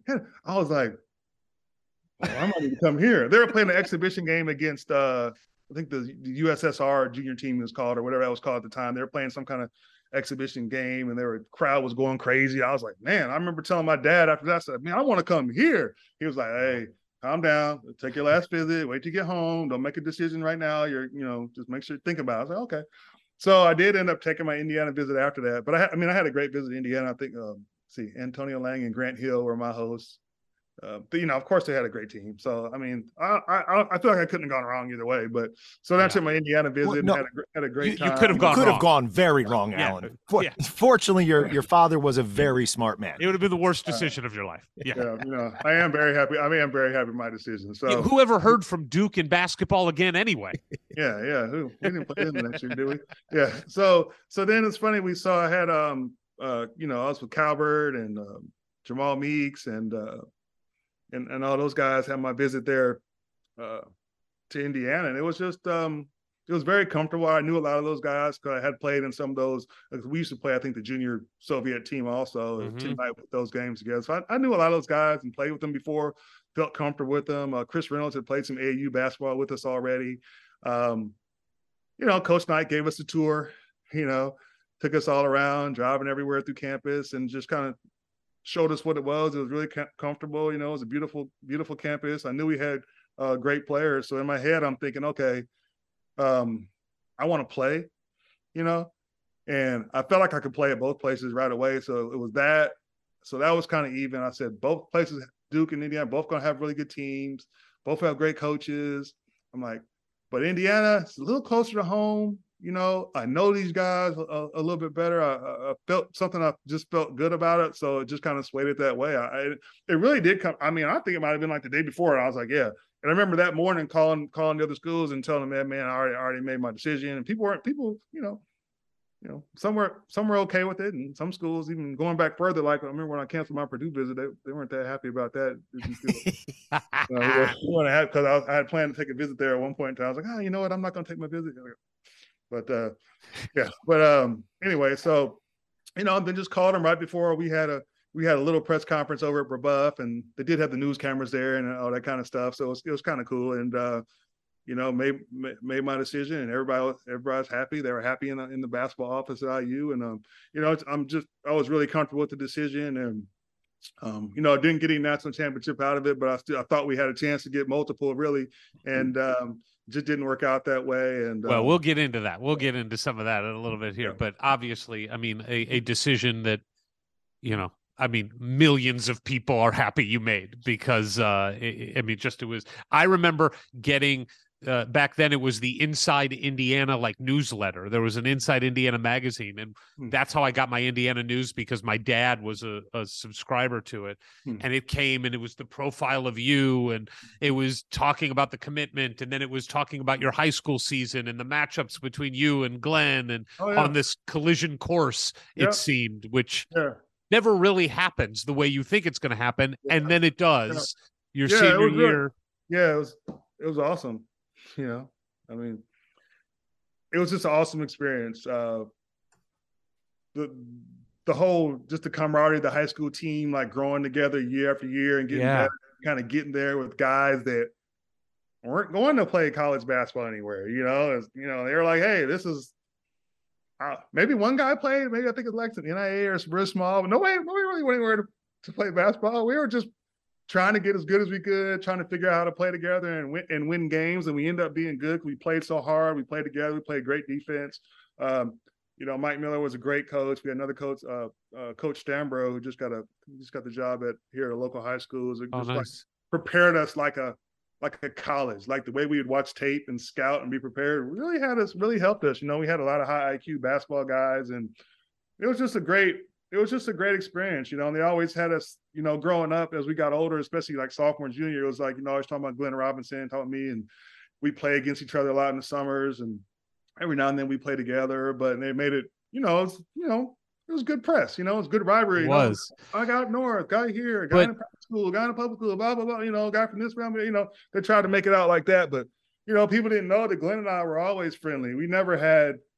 I think we always had respect for each other's game. We played as hard as we could against each other, but it wasn't where I was like, man, I don't like that guy. You know what I mean? Right. I remember, in games, Tim Knight's doing games and we're roommates. It's like, he was at my dinner table at home, eating salad with the family. It's like, yeah, okay, if you guys want to make it like that, I guess you can write it like that. But, I don't know where you're getting that from, but. So, I did see something, Alan, from you recently where you were commenting on someone else's post about a high school team, and you commented about that special bond that exists no matter how many years later between those guys that were on that 91 team with you. Yeah. Just talk a little bit about that bond that continues. To this day, we have a text chain, and every now and then someone will get on there and say something, and just, and if we don't see each other for a long time, it doesn't really matter. When we see each other, we kind of pick back up with the same, talking about the memories or the stories or the same feelings we had. It was just a really fun experience. Like I said, there was a lot of guys that knew they weren't going to play basketball after this, Right. They were trying to just have fun, win. I'm trying to figure out, okay, how can I help them? And they're trying to figure out how can they help me? I can't score 50 points a game. I need help, well, I need to balance it out. Maybe I don't know. Yeah, I don't know. You came close. Not in win as much as we wanted to, and make it fun for everyone. So I want everyone to be involved. I want to try the best I could, just kind of learning how to do that. We had guys just that were really committed, and we really just enjoyed each other. It was just it was a fun season. It was a fun group of guys, and that's what I always kind of just think about when I think about that team. It's like a lot of fun memories, even more so than specific games, this game, that game, or that game. It's like, I just remember having a good time. I remember enjoying being with each other, like competing with these guys and beating teams that would think that we shouldn't be able to beat them. Like they look at us, like, okay, they got one guy, we're going to beat him, and then my guards are hitting shots or my forwards are doing something or someone else is making a play or they can't get the ball up the court because our defense is, just that kind of stuff. It was just a fun season. It was weird kind of being overlooked, even with me. Like, it's like, we can beat them. They just got out, So, and that's a time when you said like that era of basketball was just, it was incredible, because you had, like you said, even with the great Marion teams before, Lennon and Jay, and then you got Bailey and David Bailey, you got Montross and you just got all these guys with these great teams. And it's just, there's no classes, Yes. that real Hoosier hysteria, where it's one champion. And so it was amazing. really fun. Amazing. And it was really sad ending. Sure. It was super sad, because you work your whole high school career. You're like, I want a state championship. And I want Mr. Basketball. Yeah. And you kind of see that kind of go in one day. You're like, oh man, I figured whoever won it probably had the best chance of getting Mr. Basketball. And in that game, I didn't play my best game. And Glenn would probably tell you the same thing. He didn't play his best game, but they won. They had a stronger team, had a better game that day than us. And I always tell people all the time, yeah, I wish we'd have won, but it's not like we lost to some people that couldn't play. I mean, they had a really good team. They had a great player. So, it's like, happens sometimes. If we'd have played them again, I don't know, maybe we had a better chance. But that day was their day. But it was still an amazing accomplishment. We had a small school. I think we had about 600 people at the time playing against all these big schools. And I mean, it was crazy. It was fun, I do wonder in terms of like those memories that come back in when you're thinking about it or talking about it, of a magical run through single state class basketball in Indiana. Like you play down in Bloomington with some unbelievable teams in the NCAA tournament, and then of course then in the NBA. But Uh, where does a Friday night Indiana high school basketball frenzy, where does that rate in terms of just like how much fun that was for you compared to what was coming in your life beyond that?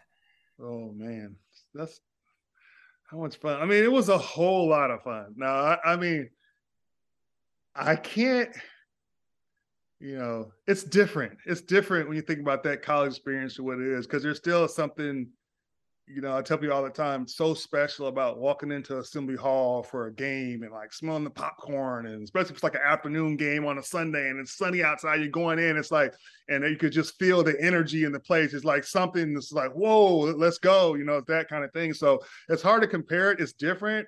But it's just it was a great thrill, like being there in the gym. You're watching the JV game and you're watching part of that. Then in high school, and you go back, you get dressed, you come out, and then all of a sudden the gym was half full, and now it's full, and people are going crazy, and it's just I mean it's just all fun. It's just different types of fun. Levels. Yeah, sure. Well, let's get to Indiana fun. Mm-hmm. You're at Indiana University, your freshman year. You're joining a stacked team already with a team that just so much talent on it. Mm-hmm. You come in, it's a very small freshman class because of how many people they've brought in before, but you come in with Evans and Lindemann, right? And Evans red shirts. But you come in there. What do you remember from just like the practicing? You're now practicing under Coach Knight, who we've been told he's consistent through recruiting. He is who he is, but there's a difference between when he's recruiting you and now when you're playing for him. What do you just remember from those practices leading up to that first game? Or just overall, what do you remember from practicing in college? I would just probably starting with what they call it. I think it was voluntary conditioning. For those listening, Alan put quotation marks up by voluntary. And it was I want to say we did weights at like, I don't know if it was 5:30 or 5:45. It was something very early in the morning, but you don't have to go. We can't make you by NCAA rules go, but you may want to go. It's a good idea if you go. It was that kind of thing. So I want, maybe it was 6:00. I can't remember. It was something very, very early. Yeah. And I remember those workouts, and Brian Evans was my roommate. Oh boy. And so those workouts were going on, and then in the afternoon we would do conditioning with Tim Garl. Again, I think that was voluntary too, but everybody was there. So you do that, and some days we play afterwards. And I remember as we started playing as a freshman, I remember playing, be like, oh man, these guys are good, but I can play with these guys. I can still score. I can still do this. Well, we can still do that. And it was after a couple of those workouts, Alson Joel Meek started calling me A-Train. He gave me that. He still calls me A-Train. Yes. And so I remember those workouts, and I remember it being hard. I remember it being tiring and just a lot. Like you're getting the workout in the morning, you're going to class, you're playing after, you're running, you're doing this. I remember it just kind of getting tiring, and this season hadn't even started yet. I remember one morning our alarm went off in our dorm. We stayed at Reed. It was a Reed Curry, or whatever it's called, the dorm. And I remember telling Brian Evans, man, I don't know, man. It's cold. It's like, this place would be really fun if we didn't have to go to practice and we were just down here students. And I don't know, man. It's almost like for a moment we're sitting there thinking, man, should we just be students? Or at least I was thinking that. Then we both looked at each other and be like, let's go, hopped up, got our clothes on, went out time. So I remember only that happened at one time. Because, we were like, man, this would be fun to be here or not have to do all this in the morning. Really just enjoy Bloomington because it's just an awesome school, right? Yeah. But anyway, so now we played there. And then throughout practice, I just remember trying to get better.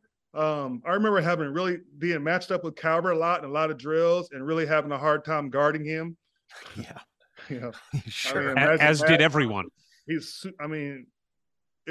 just so athletic, so smooth, so strong, so fast. It was really hard. I think that I know, but they told me later they put me on him on purpose, trying to help me and try to help me get better. And I don't know if they thought I was helping him get better or not, but he was having his way a lot of times, especially on the perimeter. But I mean, it was that. I remember that. But I remember thinking, I think I should be starting over here. I don't know who's going to start, but I'm looking around. I'm looking at 5 guys, and I'm thinking, I need to be one of those 5 guys. That's kind of what was in my mind. Like I thought I was playing well enough to do that. I was rebounding, I was scoring. I wasn't scared of anybody. I never was. And that's kind of where it was. And when as practice started, again, it was demanding, but my high school coach got on us a lot too. So I was as prepared as you could be for Coach Knight, I'd say. Sure. There's a lot of just yelling and screaming and going on about stuff, and that never really bothered me. I'd say I just wanted to play. I know when I'm playing well. I know when I'm not playing well. Whether you're yelling at me or not, it's not really gonna. It really wasn't making any difference to me, that part of it. So that didn't affect me. But I just enjoyed the competition and being there. I was excited to get started.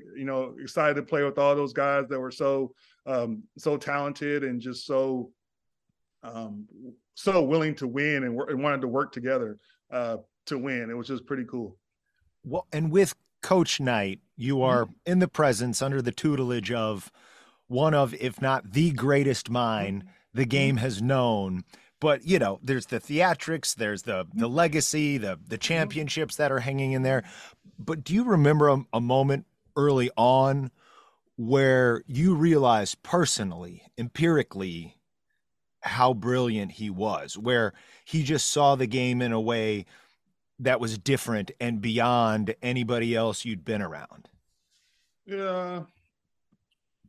I mean, I don't know if they still do. We had to keep notebooks. Everybody had a little, I still got mine around here somewhere, little, 7-inch little 3-ring binder or whatever. Everybody had to keep notebooks.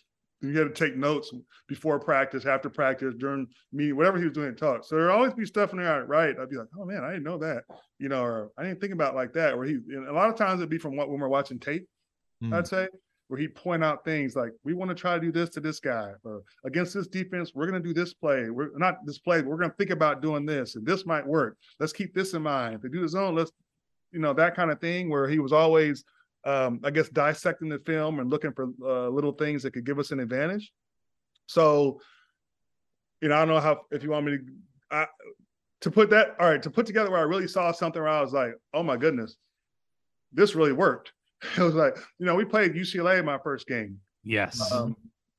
They had a really good team. I don't know. They might have been we were 1 or 2. We were both top 5, I think, at the time. Right. Both really highly rated. I don't know what we were. Don McClain, Tracy Murray. Tracy Murray and those guys. And of course, I'm mad. I'm not starting. I mean, not mad where I'm pouting mad, but in my head, I'm like, I'm not starting. I don't care. I'm a freshman. Why am I not starting today? So that's my thought. And it's my first game against UCLA, and that's the way I'm thinking. But that's just my mindset. And so we get out there. It didn't go well. I got in. I believe I had 20. You had 20 and 8. Pretty good first game. I had 28. Yeah. And, in my head, I'm thinking, man, I could have had more. I shouldn't have missed that shot, So, But anyway, so it wasn't long after that where I started starting. I don't know if it was the next game or not, but I started starting. And but we ran into them again, right? We're watching the tape from the first meeting. We're watching tape they've been doing. And Coach Knight's like, this is what we're going to do. He's like, this is going to work against them. We are going to do this. We're going to think about this. We're going to think about that. We're going to look at this. We're going to guard this like that. We're going to do, just all those little kind of things. And we got in the game, and it was all working. I was like, man, he's right. We've got this going to work. Like, this is going to get us open. This is going to get somebody else. Everything worked. And after that game, I remember saying, man, that was a heck of a film session we had before that game. Man, he was really on it. But it was like moments like that where you see he kind of would help put us in a position to succeed or give us the right thoughts. Because, I tell people all the time, the crazy thing is he just tried to get us to think about things the right way. We didn't have any plays. People think, I tell people that, they're like, what do you mean how many plays? I got to the NBA, it took me a second to really start remembering how to run plays because we didn't have any plays. We just played basketball, And you get in the NBA, you got a whole playbook and all kind of plays. And I'm like, okay, let me get used to these play calls again. Because we just ran around and played because he tried to teach us how to play. And every game he'd always tell us, hey, we're not competing against the other team. We're competing against ourselves. It's like we're playing against ourselves. Let's see how perfect a game can we play. And if we do what we need to do, what we want to do, we're gonna have a really good chance to be successful. And it was that mentality. And I just loved it. I just really enjoyed playing there, even with all the yelling, screaming, and everything else that would go on.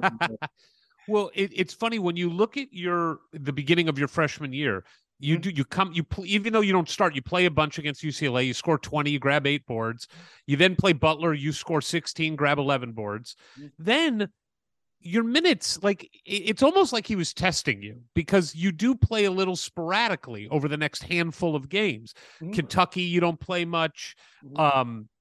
Limited minutes in several games. Before then, it's like he decided, okay, I need Allen to be the guy that we all know he's going to be. But do you think he was testing you a little at the beginning? I don't know. That's hard to say. Was that Kentucky game in Indianapolis? I wonder. I think that one was. Yeah. I remember one being there. I wasn't happy because like my family and friends were there, and I remember I needed to play as much, and he pulled me out. I don't know what was going on that day, but I remember I was not happy about whatever it was. I remember not being pleased with that game. And I don't know if he was testing me, but I don't think I would say he was testing me. Okay. I don't know. Maybe he just wasn't sure if I was ready for that. I really don't know. I don't think that he would do it to test me, especially in a big game, because I know he wants to win. But I wouldn't put it past him either. I don't know. I'm not sure. All right. But I know it did. But I know it didn't do anything but make me want to just continue to play hard. And I never complained about it to him. I never like pouted and all that kind of stuff. It was just like, all right, you're not gonna let me show you some more of what I can do until you feel like you need to put me in the game. And that's all I could do. And that was my mentality. I guess throughout my 4 years. Well, there are several huge games in this year, and there's several huge storylines, and we can't go over every one. But a couple that I do want to hit is, it is the first time that you get to play against the Fab Five, right? That is the vaunted Fab Five. And let's just say that Indiana did very well against the Fab Five overall. And we're going to get into a specific game later. But it was the Fab Five, and it was also, Ohio State with Jimmy Jackson. These were just unbelievable teams. What do you remember about like that? I remember when we talked to Calbert about Michigan specifically. Calbert told us that like Coach Knight, he really liked Michigan the way they played. He thought that they played basketball the right way. They shared the ball. He really enjoyed it. Whereas I think all of us fans thought, oh, we hate the Fab Five. They're everything we're not. But Coach, at least from Calbert, said that Coach really respected them. What do you remember about those games when you first get to play against the Fab Five in college? Well, for me, I've been playing against those guys. So to me, it was always fun to play against somebody you've been playing against. We're in the same class. I came out with all those guys, Jimmy King was my roommate at McDonald American games. So it's like I knew the guy I'd been playing and been competing against. So I was just looking forward to competing against them again, and I knew they had a really good team, but I also knew that we had a really good team. So those are games that I love to play. You want to play those games and see what your team is made of and play against these guys that are really good in environments that are really tough and just kind of try to see what you can do. But I loved it. They really changed the game. From a lot of different perspectives. Yes, they were, they had some swag, as the kids would say nowadays, and they had their shorts and they had their style. But yeah, Calbert's right. They played together. They worked, they won, they talked, they communicated, and they were fun to watch. So even though they were somebody we competed against, I never heard anybody say anything disparaging about them at all, because they had so many good basketball players and they played so well together. And I think that's just one thing. Coach always had a lot of respect for the players and the programs that were playing the game, and the way, if he thought they were doing it the right way and they're really good, he always put it to us like, these guys are really good. We're gonna have to play really well. We have to do what we can do, and we can beat them. I'm not saying anything bad about them, but if we do what we can do, we can beat them.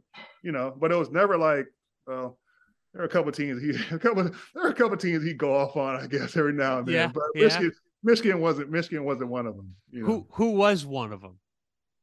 Who was one of them?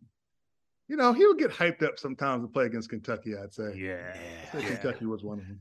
Yeah, for sure. I don't know if that went into how he felt about the program, what it was, or if he was just extra hyped up. I don't know, but he'd have a little extra juice sometimes. What we would hear, it was never very much fun to be in practice after losing to Kentucky. Do you remember that your freshman year, after you not getting to play as much, you narrowly lost to them in Indianapolis? Was he especially hyper afterwards because you guys went ahead and won like 12 straight games after that, 13 straight games? You know, he was tough after any practice we didn't play well. I felt like any game we didn't play well, whether we won or not, were in a loss, whatever happened. It kind of just depended on how we played. We lost some games where he was upset, but it wasn't like it was any crazier practice. And other games we played well. He was pretty. There were some practices where he was extra mad. I can think about those are going later on in the years, but that's not one that stands out to me as, man, he was really, really, really mad. But also, I just expected practice to be a certain way, I guess. When I came into the gym, expecting a hard practice, whether we won or lost, whether we had a game. I kind of had my mindset, okay, I'm ready to go. Let's get ready to go. Now, I'm not saying there's those days where I knew something didn't go well the day before, and I'm coming to Assembly Hall, and I'm hoping the coach isn't walking down the ramp the same time I'm coming in, because I'm not trying to see him right now. I'm just trying to get to the locker room, get dressed, and kind of, at least have a little quiet time before. Like, there are days like that, but I don't remember the Kentucky game being a super crazy practice. But I remember intense practices before Kentucky games, and there are some practices I remember after some bad losses as well. Yeah. Well, let's talk about Purdue for a second, because there's a natural rivalry. A lot of players that you played against go to Purdue. Purdue had recruited you. You chose not to visit them because why would you demean yourself by visiting Purdue? Totally understand that. Hard to get that stink off once you get into town. Yeah. What do you remember about the Purdue rivalry, and your first experience with it in your freshman year? By then I knew, IU Purdue. I mean, when I was younger, I didn't really get it, but I got it by then. It was intense. You wanted to beat them. It was always going to be a tough game, no matter how the other person's season was going. And, just wanted to beat them, and the fans and everybody else was super hyped up about it. But as a player, did I want to beat them more than somebody else? Maybe just a little bit. Yeah, maybe just a little bit. Because it was really, and part of it is what you said. You knew a lot of guys on their team. Yeah. You grew up playing with them on the team with them. Like Waddell played with us in AAU, and you played in Glenn when playing the first year, but played again and guys like that. So you kind of got used to playing against the guys, so you wanted to beat them.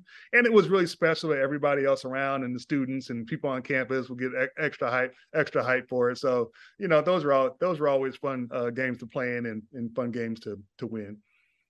Before we move on here in your career, I do want to ask, your freshman year, you talked about Meeksy a little bit, gave you the A-Train nickname. Mm-hmm. The other senior that was on the team that year, who's no longer with us, Eric Anderson, by all accounts, a special man, a special basketball player. Mm-hmm. What was it like coming into a team where Eric was the senior, and what was your relationship there? What do you remember about playing with Eric? I just remember Eric being a really, really skilled player. Could really shoot it. Was a much better athlete than you would maybe expect before you played against him.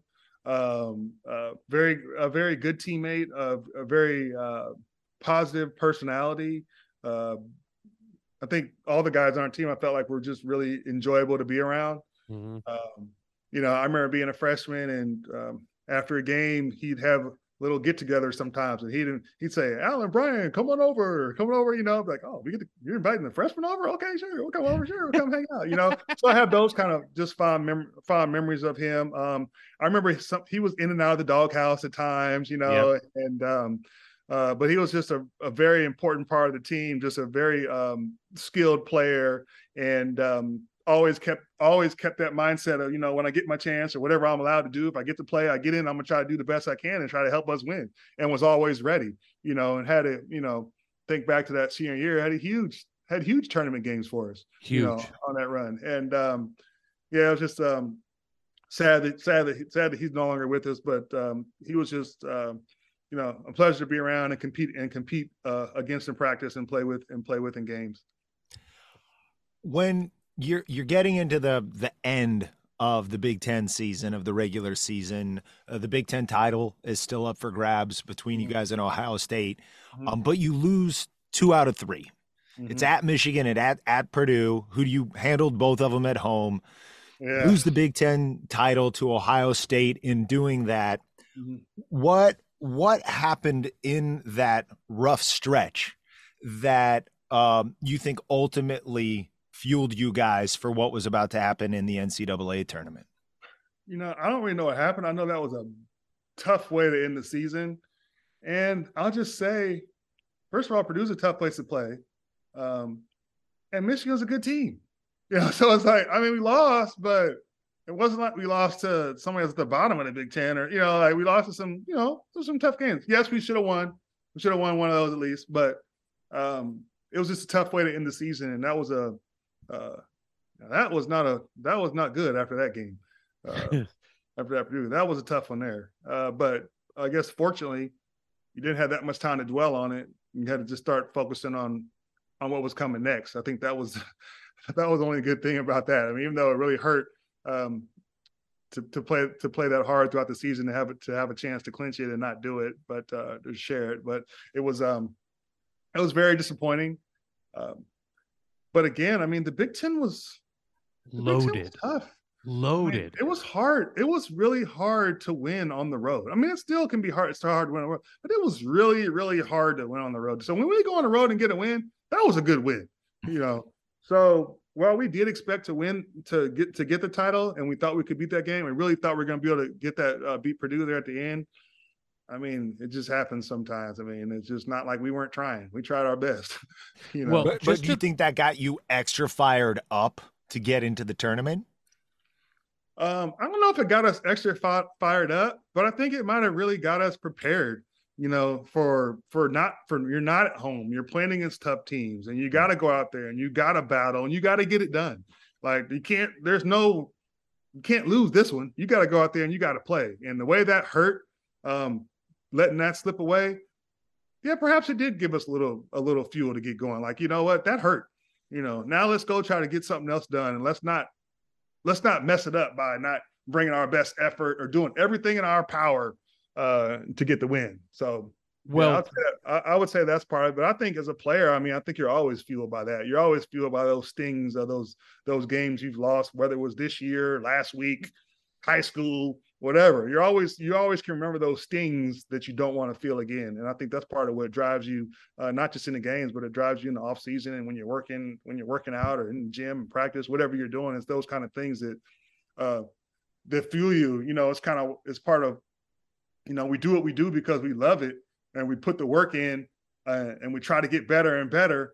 But those losses even fuel you even more sometimes. When you're in the gym, you're thinking about it. Man, I can't believe that guy blocked my shot. I'm going to learn how to do this shot better. I'm going to perfect my jump hook.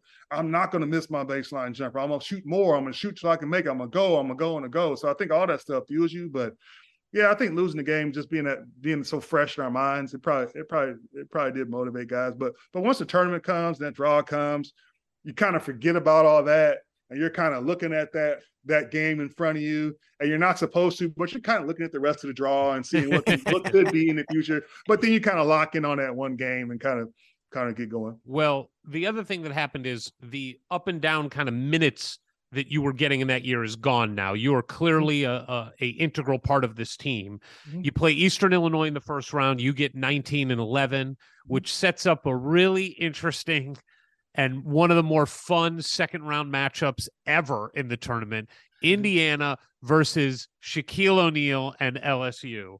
Mm-hmm. I just remember this game so well. What do you remember about the game plan going into that game and then the execution of that game plan? Oh man, about the game plan. I just remember being glad we had Matt Nover.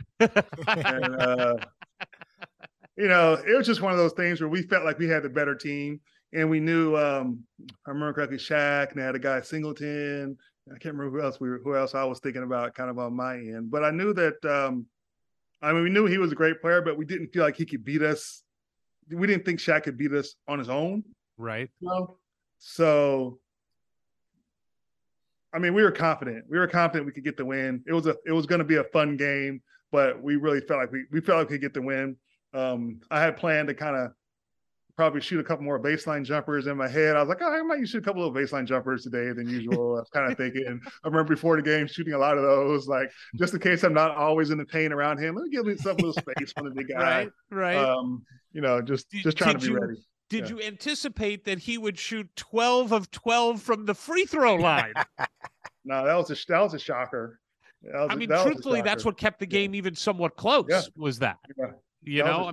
Yeah. But poor Matt Nover had the job of guarding him. I mean, it was clear you weren't going to double him. It was just like you said, he's not going to beat us alone. You have another great game, 19 points, 6 rebounds, and you win by 10 against Shaq, which then sets up an interesting little mini rivalry that happened in these years with Florida State. Florida State was a team that Indiana played a whole bunch in the tournament around this time, and a really good Florida State team. Oh yeah, Bob Sura, Sam Cassell, Charlie Ward, these were good teams. The great Florida State. Was it Doug? Doug Edwards. Doug Edwards, yeah. Yeah. I mean, good teams, good coaching. And you get into foul trouble in this game. But you mentioned it before. This is where Eric Anderson goes off. And Eric Anderson, all the kind of doghouse stuff that happened, man, he comes out of this game, and good for him in his senior year to win such a big game. And Eric, which is what made this team so dangerous. If it wasn't Calbert, it was Eric. If it wasn't Eric, it was you. If it wasn't you, it was Graham. There's just so many people on the team, Bailey, that could do it. And you talked about looking at the bracket a little bit. When you were set up with Florida State, are you at all looking like, if we beat Florida State, the chance to go to the Final Four means we probably are playing UCLA again, the team that beat us pretty badly in game 1. So that has to be exciting for you guys. It's super exciting. You want to avenge that loss. And but like you said, you got to get one game at a time. Right. But and those were good teams, like you said, full of pros. I mean, both teams, the pros. I mean, so there were no easy games, but yes, we definitely, at least I can speak for myself, was definitely looking forward to playing UCLA again. Because I already felt like, well, they couldn't guard me last time, not gonna be able to guard me this time anyway. And we're playing better as a team than we were at the beginning of the year. Coach is gonna have us prepared. We'll be ready. You know, I was looking forward to that game. Absolutely. Yeah. Wow. I mean, in a lot of ways, it's the most dominant, surprisingly dominant victory of all time. And you already hit on that in terms of the film prep from the first game to that game. But I mean, it's not even competitive. Like the final score, let me check. It was 106 to 79. You ran them out of the gym and you punch your ticket to the Final Four. Take us through what it's like in the locker room, on the trip home, getting back to Bloomington, knowing you're going to the Final Four. It was just unbelievable. I mean, and it's funny as a freshman, you're like, oh man, we're gonna do this every year. That's how I'm thinking. Oh man, we're gonna do this every year. You know what I mean? So you probably don't enjoy it as much as you should, because I'm thinking I'm gonna do this again a few more times. But let's go, let's keep going. But no, it was just super exciting. And then it was just like, who we gonna play? It was that kind of thing. Like just excitement of who we're going to play against. It didn't really matter to us. We're like, we think we can beat whoever we're going to play against. And, but no, it's just a great feeling. I think at the time I remember we went back to Bloomington on different planes. I can't remember why. Then one plane might have been big enough for everybody. I remember I was on one of the smaller planes when we went back. Was Coach on that plane? I don't remember. I would just think the plane without Coach is the one that all the players want to get on. Yeah, that's where all the juniors and seniors He's are. probably on the nicer plane, whichever one that was. But I'm thinking, I really don't remember. I have to ask one of my teammates. I can't remember. But I remember we were on different planes. I remember we're super excited. And I remember the pilot came on. He said, Kentucky by such and such with, whatever, 1.2 seconds left. We're like, all right, let's go. We got it. We're like, all right, we can beat them. We know we're going to beat them. We're going to handle them. There's not going to be any problems. And then he came back on again and talking about Duke won. We're like, Duke won? How Duke win? What do you mean? Duke won? We're like, all right, let's go. Let's play Duke. I mean, of course, we really didn't know what happened, until we got to see it. But we were so excited. We didn't care who we played. We were ready to just go to battle. We felt confident in our team, no matter who it was. And, we felt really good about it. I remember getting back, it being nighttime and taking the bus from the airport back to Assembly Hall. And it was just people everywhere. I mean, it was just a sea of people, and we got off the bus and we were walking through and they were kind of parting for us, and somebody tried to steal my Final Four hat. I remember I snatched it back. I mean, I really took it off my head. Really? Put it back in my head. And it was just, the adrenaline was just flowing. It was just a great experience. And, but it wasn't long after that you really were like, you know what, let's finish this. Like, let's lock in and let's really get this done. Well, you were locked in. I mean, that game, especially in the first half, I mean, you go out to a double-digit lead, you're winning at halftime, and then the referees decide that they're going to put their handprints all over this game. I mean, it's just the foul discrepancy in this game, 33 fouls called against Indiana, 18 called against Duke. You, Calbert, Damon, and Greg Graham all foul out of the game. I mean, I've never even heard of it happening in like a triple overtime game, let alone a regular game. How deflating was it? And when you were in the game, did you feel like it was being taken away from you in some way? Like you weren't allowed to just play? Yeah, it was really discouraging when you see the whistle just go like that. It's like, man, seriously? Like, you're getting fouled. There's no fouls called. You're hardly touching somebody or not touching or calling fouls. I remember it's the only game. I think it might be the only game in my life where I got an offensive foul shooting a jumper. Remember, I shot a little jumper. I think I made it too off the glass shot. And I think it was Antonio Lang or Thomas Hill. Somebody fell down, and they called a charge on me shooting a jumper. I'm like, oh my gosh, what's happening right now? Something's right. This is not right. Which is really sad that they didn't just let us battle it out, because it was two really, really good teams. Should have been a really, really great battle that the referees were just there, but not trying to dictate the flow of the game. So, and even with all that, I felt like we still had opportunities to win it, but we just couldn't quite get over the hump. Hurley hit a couple of big shots there at the end of the first half, kind of get them a little momentum going, and then we just couldn't get it done. I mean, it was one of those days. We battled on them, we battled on the rest, but I mean, you don't want to blame it on that. But there's things we could have done. We could have played better and been able to win it, but. Again, they had a really solid team, great players. They knew how to win, and it was just a super tough loss. It was just a tough loss, And it's a tough. I'm like, man, we lost the championship last year. Now we lost in the Final Four. Come on, we got to get one of these. It's kind of that thing that was in my head. And then after the game, I have to walk down the tunnel and see the guys, from Duke. They're that hosted me the last year. They're kind of, hey, kind of ribbing me, but not really ribbing me, in a nice way, ribbing me. It was just like, all right, man. Yeah, hey, guys. Yeah, but, told you should have come to Duke, but,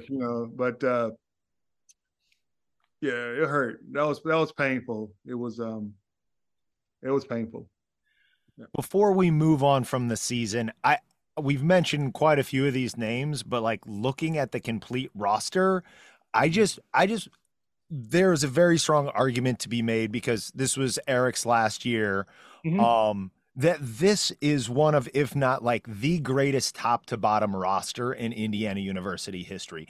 Greg Graham, Chris Reynolds, Damon Bailey, Jamal Meeks, Matt Nover, Pat Knight, Todd Leary, Eric Anderson, Pat Graham, Brian Evans, Calbert Cheney, Alan Henderson, and Todd Lindeman.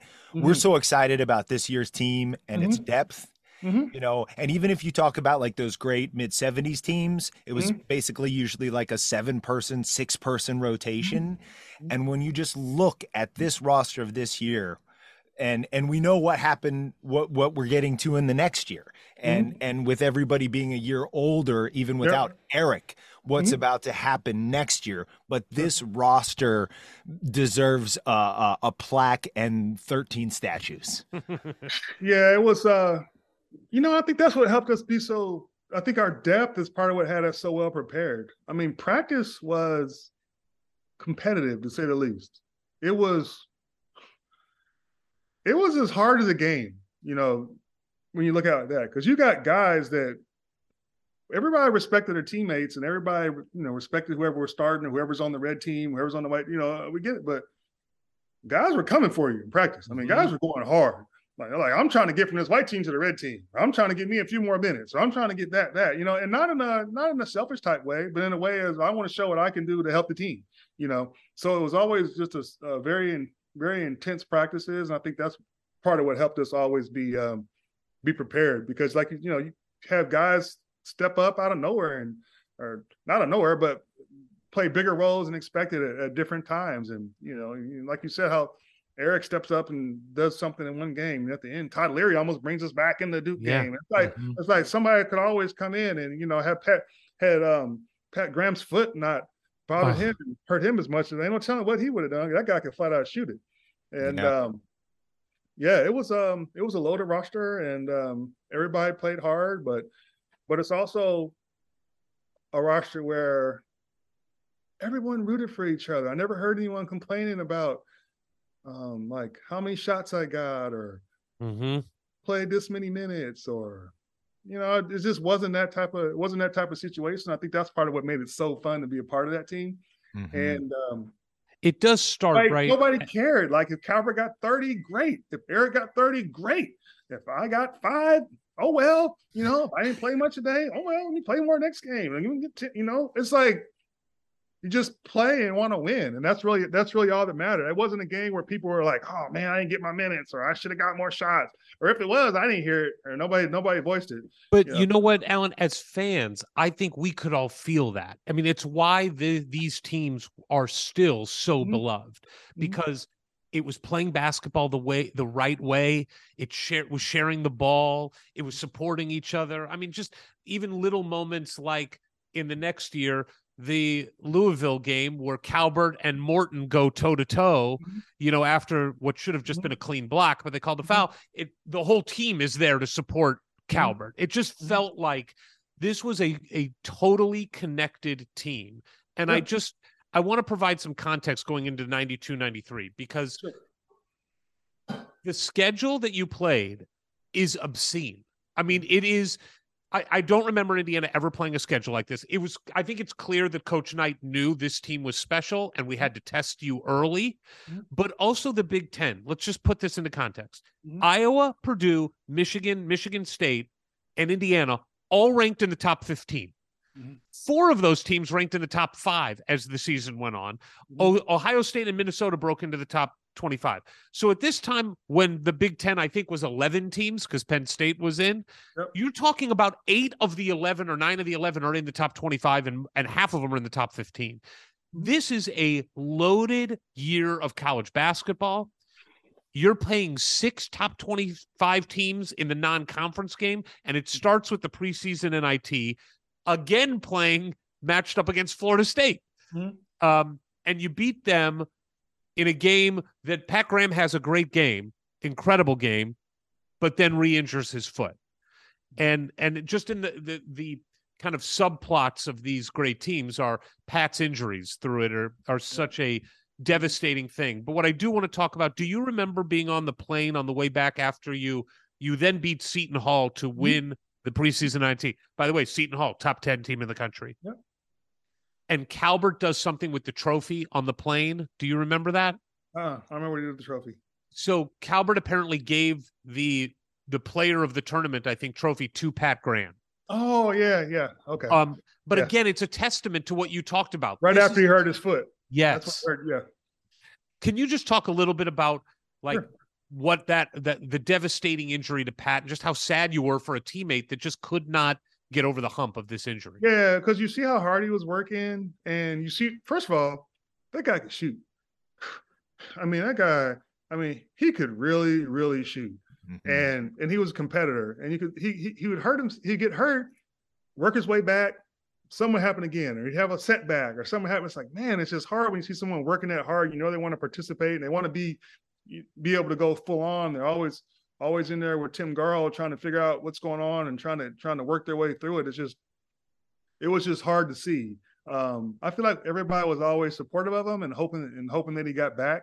But yeah, now that you said, I remember that about the truck, but that doesn't surprise me, because that's just, I don't know. It's just kind of how things were around there. You know, you had, what was that? We ended up having maybe 4 first-round draft picks on that team, and nobody ever cared about who got the shots. You know, all people cared about was winning. It's like, you know, if we win, everything's going to take care of itself. Nobody was thinking about record books or nothing else or anything else. And that kind of just carried over. And, you know, that trip, you talk about that trip there, and I remember the games. I remember, you know, Florida State, Seton Hall. I remember, you know, it's good games, play hard. But the thing that I remember the most about that trip was that Coach Knight took us to see a play.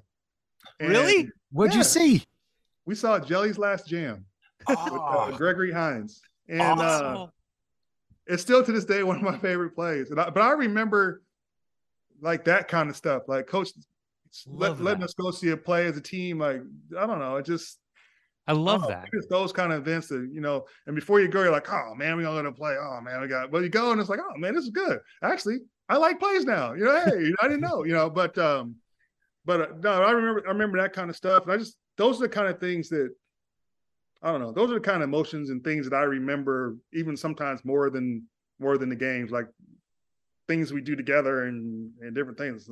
Somehow we wound up at, speaking of plays, somehow we wound up at Shawshank Redemption one year. I don't even know what year that was. I don't know why we all were there, or why he made us all go, or what. It's things like that. But maybe it's things like that that helped us. You know, just create those bonds where, you know. I love that. Yeah. Because I do wonder, like, an egoless team, when you're absolutely loaded with talent, how much of it do you think came from the top down in terms of the way Coach went about his business and what he preached, and how much of it was the players he recruited from the families those players came from? That's a good question. We don't like it. We don't like it when guests tell Ward how good the question is, Alan. That's the one thing we don't like here. By we, he means he. You know, as a player,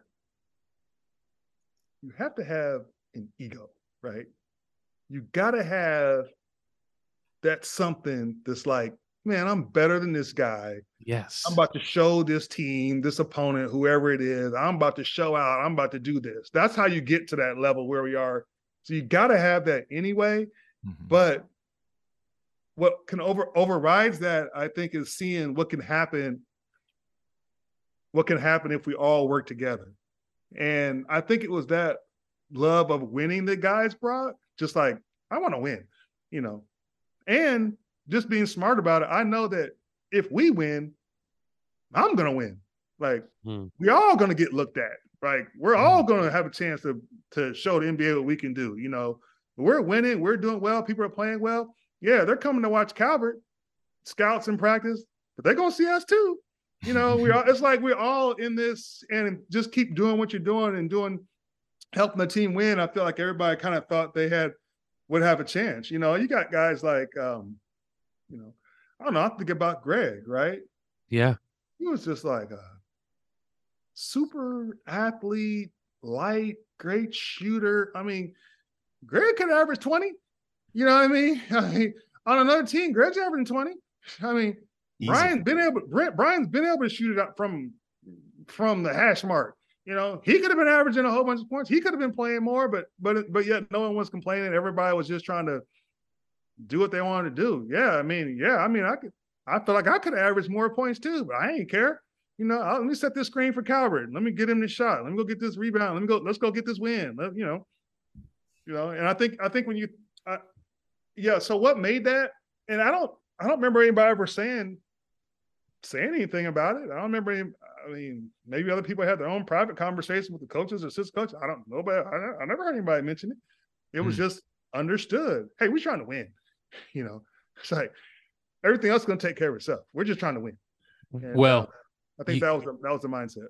You did a whole bunch of winning this year. I mean, just one of the most remarkable seasons in Big Ten history. Mm-hmm. And I want to focus in, even though I know the moments of camaraderie are the things that probably stick out. Mm-hmm. We got to talk about at Michigan, down 75-74 with 1:35 left. You get the ball at like 18, 19 feet inside the three-point line. Mm-hmm. What do you remember from the end of this game, and specifically that shot? I mean, you were hitting those shots from the beginning of the game, But this last 35 has your fingerprints all over it getting this win. So walk us through those last 90 seconds or so. I just remember last 90 seconds. I just remember we were getting some good ball movement. I remember Nover making a big putback. I remember the free throw situation with Larry was there and Calbert. I remember that. I remember us moving the ball around real well. And I just remember not being scared to take a shot. It's like, we need some points. Somebody got to make a shot, right? If I always felt good from that 17, 19 foot. I felt good in there, and I felt like I was open, and I feel like I caught it in a rrhythm. Let this thing go. If I miss it over, somebody better get the rebound. But I felt good about it, and that's one arena I really enjoyed playing in. The floor felt good to me. It's funny, the floor felt good. The net sounded good. Like something about that gym just felt really good to me anyway. So I felt like I was in a nice rhythm. But I think the thing is, we do it in practice. We run motion. We come off screens. You shoot it. You get your footwork. You shoot your shot. You make. Beginning of the game, middle of the game, end of the game. It's the same shot. Just shoot your shot. And, you shot it. Yeah.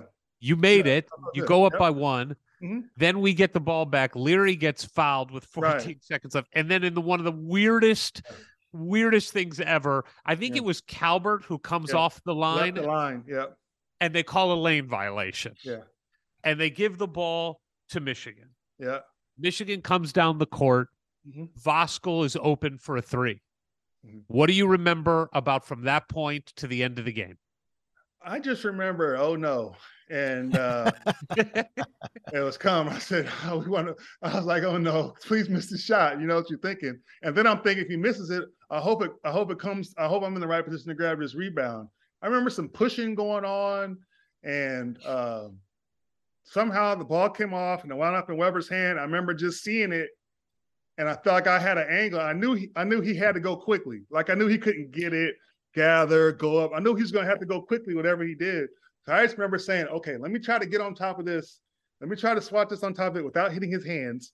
Because the worst thing to do is I made a foul right there. I'd be, no, I'd be talking about the foul Allen made, but I just remember getting it and seeing it go away. And I think Calbert, he might have been the one that I might have hit it in the Calbert's hand. Somebody caught it after I hit it. Yeah. Then I just remember running around the court, just telling about, take that. How you like that? Saying whatever. I don't even know whatever I'll say. Just kind of skipping around the court, right? Just talking trash. And probably after that, I was like, oh no, I hope I don't get in trouble for this. So I'm kind of looking around. Everybody had kind of gone in. And I remember when we went into the locker room, I'm telling you right now, that is one of the happiest I've ever seen Coach Knight. Yes.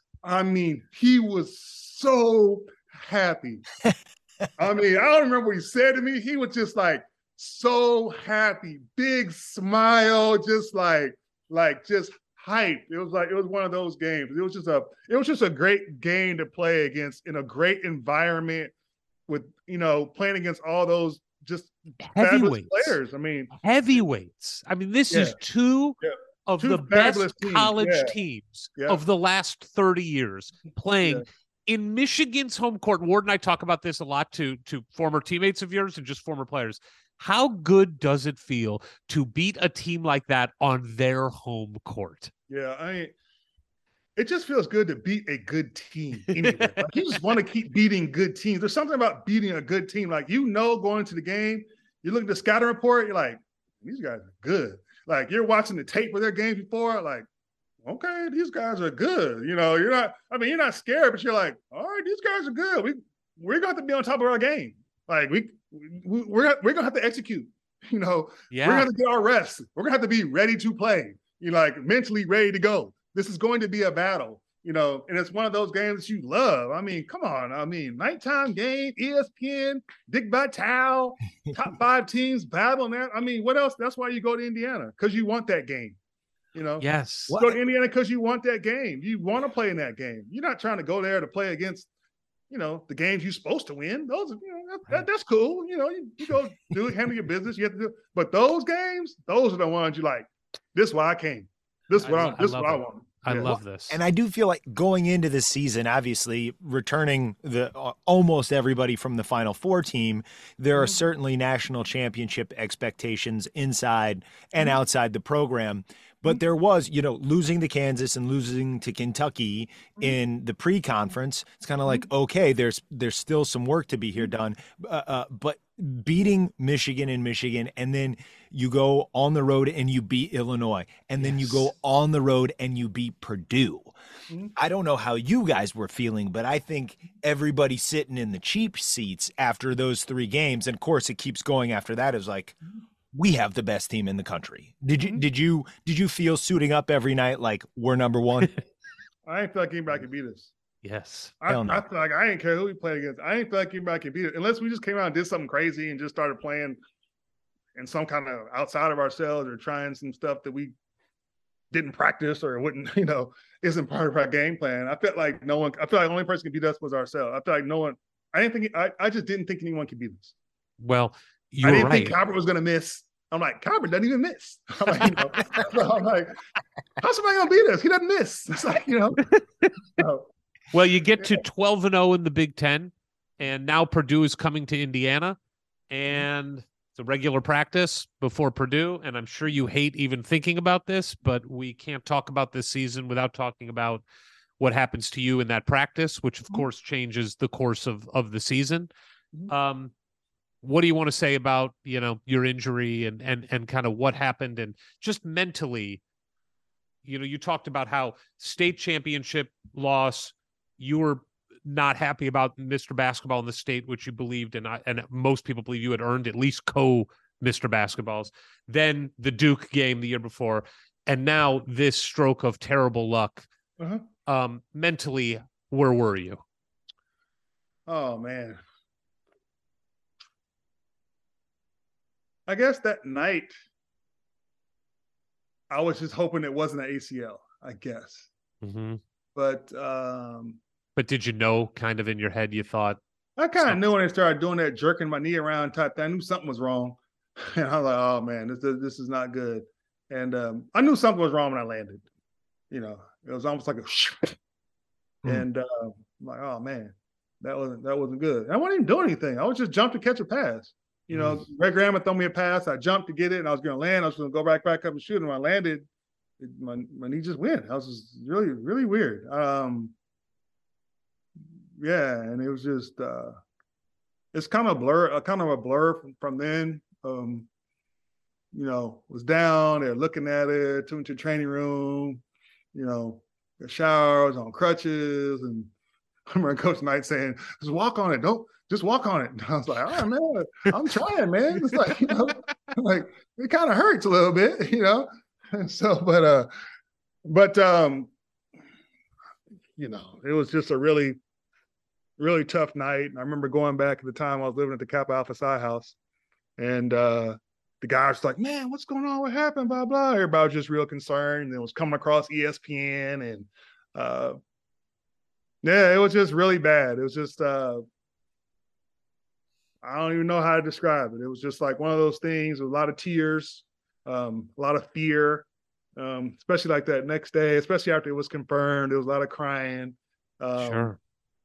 And not just about the season, but just about my future, And I still feel like it changed my future because I feel like I was more athletic before it happened. I feel like I would have played more like a 3 instead of a 4, really, and my ultimate where I would have wound up. But it was a lot of crying. Like, can I get, man, is there any chance I can get back to help us this year? Am I going to be able to play again? Will I ever be the same player? Can I heal it? Blah, blah. It's just a lot of just random thoughts going and a lot of tears. And I remember being in the training room crying. I remember Coach Knight comforting me. And, but he kind of just let me have my moment. He wasn't like, quit crying, toughen up, blah, blah. We'll get to that later, but at that moment, he kind of just let me have my moment, was trying to comfort me. And I was just really upset. And yeah, it's tough memories, man. It really is. Cause we had worked so hard to get in that position where we, I didn't think we would have lost again for the rest of the year. That's just how I felt about us. So. Yeah. We all felt the same way. And I wonder how much that helps, that along with Scott May breaking his wrist in the 75 season, There's no other injury that's talked about more in the history of Indiana University basketball.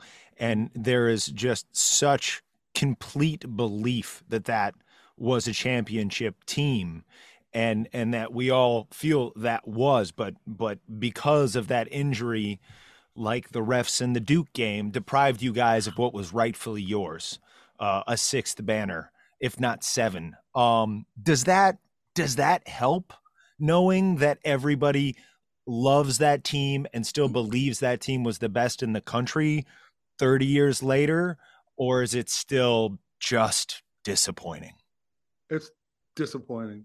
It's painful, actually. Mm-hmm. Like every year the tournament rolls around, I keep thinking one year it's going to change, or I might not think about it as much, and somebody starts talking about it, and somebody will call me, and somebody will remind me, like, oh, man, yeah, that, and you're watching the kids play, it's like, man, that really hurt. That's just, you know, it's a painful memory, but then, you know, as you get older and, you know, as I've grown in my faith, I know there's a reason it happened, even if I don't know why it happened. There's a reason it happened. You know, I don't know. Maybe I don't know. Maybe something worse would have happened if I'd have been playing. Maybe I would have thrown my head or something next game or so. I don't know. Who knows? But no, it's painful because you really feel like, and you can never say for sure, but boy, was I confident that no one could beat us. I mean, it was just up there, and I was like, I don't see how anybody could beat us. I mean, we still almost went through the tournament. I wouldn't even know. I mean, we still almost, well, we were that good.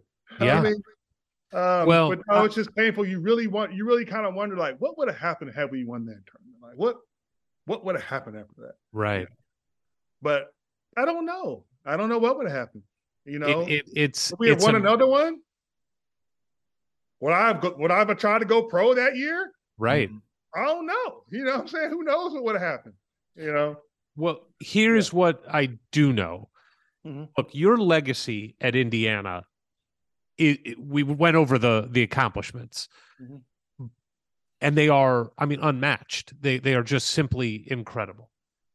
But nothing is more legacy defining than you coming back that year and trying to play. Mm-hmm. I mean, I was there in St. Louis at that Kansas Elite Eight game. My parents, we went to the game. That's where I grew up. Mm-hmm. It didn't make any worldly sense that you could be back on that court to even try. And I didn't think about this. Allowed today. Yeah, it wouldn't. But Alan, beyond not even being allowed, what wouldn't be allowed is you would have handlers around you going, you've got an NBA future to think about. This doesn't matter. This is just college. This is just warm up. I mean, there are guys that sprain their ankle and don't play college ball now because they're protecting what could be NBA. But you bust your ass to come back to try to give the team anything they could. And I'm telling you, I get goosebumps thinking about it. That to me is who you were and who you are to, and what you mean to Indiana fans. I will never forget that as long as I live, that effort. Can you just talk about the decision to even try to do it and then ultimately getting back on the court? Obviously you were not who you are and who you became. But walk us through just the decision and the pain and work it took to do that. Yeah, well, thanks for saying all that. Appreciate that. You know, for me, it was okay. First, it was like, okay, how do we fix this? What's next? Can you fix? Who's going to fix my knee? How are we going to fix this knee? And how? When can I play again? What's that process? So we went through the process trying to figure out, you know, where I'm going to get the surgery, when I'm going to get the surgery, and it ended up. We ended up using Dr. Shelburne in Indianapolis, who I think at the time, ironically, might have been a Purdue doctor. I'm not sure. But he was supposed, you know, he was really good at what he did. So we said, okay, well, Dr. Shelburne, what do you think? And he said, well, to get the best outcome, we really like to see you get your knee stronger. You know, let's get all this swelling out. Let's see how strong we can get it. And I think that's going to help you have the quickest, best recovery after the surgery. So I'm like, all right. So I knew it was going to be some time. So I'm thinking, okay, so what are the odds what else could happen? Like, what could I do? So if I was able to get back to try to move around on it, am I going to hurt it more? I think that's kind of how the discussion went. And it went to, you know what? No, we can put a brace on it and we'll we'll protect it like that. We'll get it strong, and we'll see what happens. So I was all right. So we got the swelling out, kept working on it, kept training with it. And I'm working with Tim Garl, doing leg exercises and all kind of stuff. Tim's still there. I just love how hard he works for the guys. He's been doing it forever, seems like. And so he helped me get it going. We got it stronger. We're doing all this. We go out there and we doing drills on the court, and I'm starting to dunk again. I'm able to jump, and it still feels funny. It doesn't feel regular, Right. at all. Yeah. It still hurts. It doesn't feel regular. It feels weak. It still doesn't feel great. But I'm like, you know what? Maybe I could get in here for a few minutes. Maybe I get a couple rebounds, a couple putbacks, play some defense. Maybe I could help if possible. So that was kind of the thinking. Like, can I give us anything if needed? It was more like that. It wasn't like I'm gonna come back and try and give you 15 and 10, because I don't know. I don't think I was thinking that, but that's not really what the purpose was. It was, can I get in and give any minutes anywhere to help? Can I do anything to help? And that was kind of the process. I wanted to be a part of it. It was special. I just wanted to be a part of it. So I did everything I could to get back. And once I got in my head, well, it's already torn. Not too much worse that could happen now. That's kind of was now I don't know if that's correct. If that's medically correct now or not, I don't know. But that was my thought process with it. And I rolled with it. Well, I mean, it was, like I said, obviously you want to win every game and you want to win the tournament, but seeing you out there, what that meant to Indiana fans, what clearly that team meant to you, what that had to mean to your teammates, it was remarkable. It was a remarkable thing, and nobody who watched that team or college basketball had any doubt who the best team in the country was. I think Indiana even ended up being ranked in one of the polls #1 at the end of the season. Yes. Because we knew. Yeah, and it's funny you talk about that game, and as hard as I was playing, right, and talk about how hard we get coached. Halftime of the Kansas game, Elite Eight. I'm getting yelled at.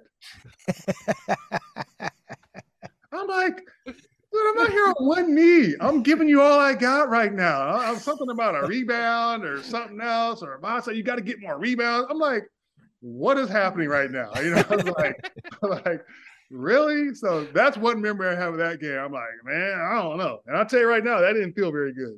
That's one time I remember that didn't feel good. Like, most time I just let it kind of roll off. That was when I was like, that didn't feel so good right there. Did that give you any pause in that off season to look, you're recovering from knee surgery now. Did you think about do I need to go somewhere else? I did. Yeah, sure. Yeah. Not in the off season, but kind of right there as the season was ending. Because I was like, I'm gonna have to miss a year. I'm gonna have to later year anyway. Blah blah blah. I kind of went through that process, but then I didn't want to make an emotional decision. But I'm not gonna lie, that I didn't like that. Yeah, you're a human being. Yeah. All right, wait before we move on. Look, it's my favorite team, favorite season ever. I got to be there at senior night. When the smackdown was put on Michigan State. You guys finish at 17-1. Obviously it would have been 18-0 if you had stayed healthy. And it was such a special night for a special team, special season. And I guess I kind of like to get your thoughts on it in terms of this class of guys you're about to lose, led by Calbert. What did they and do they mean to you? And then, of course, how sad was it to see him go? It was super sad to see him go. I mean, not just because we were about to lose so much talent.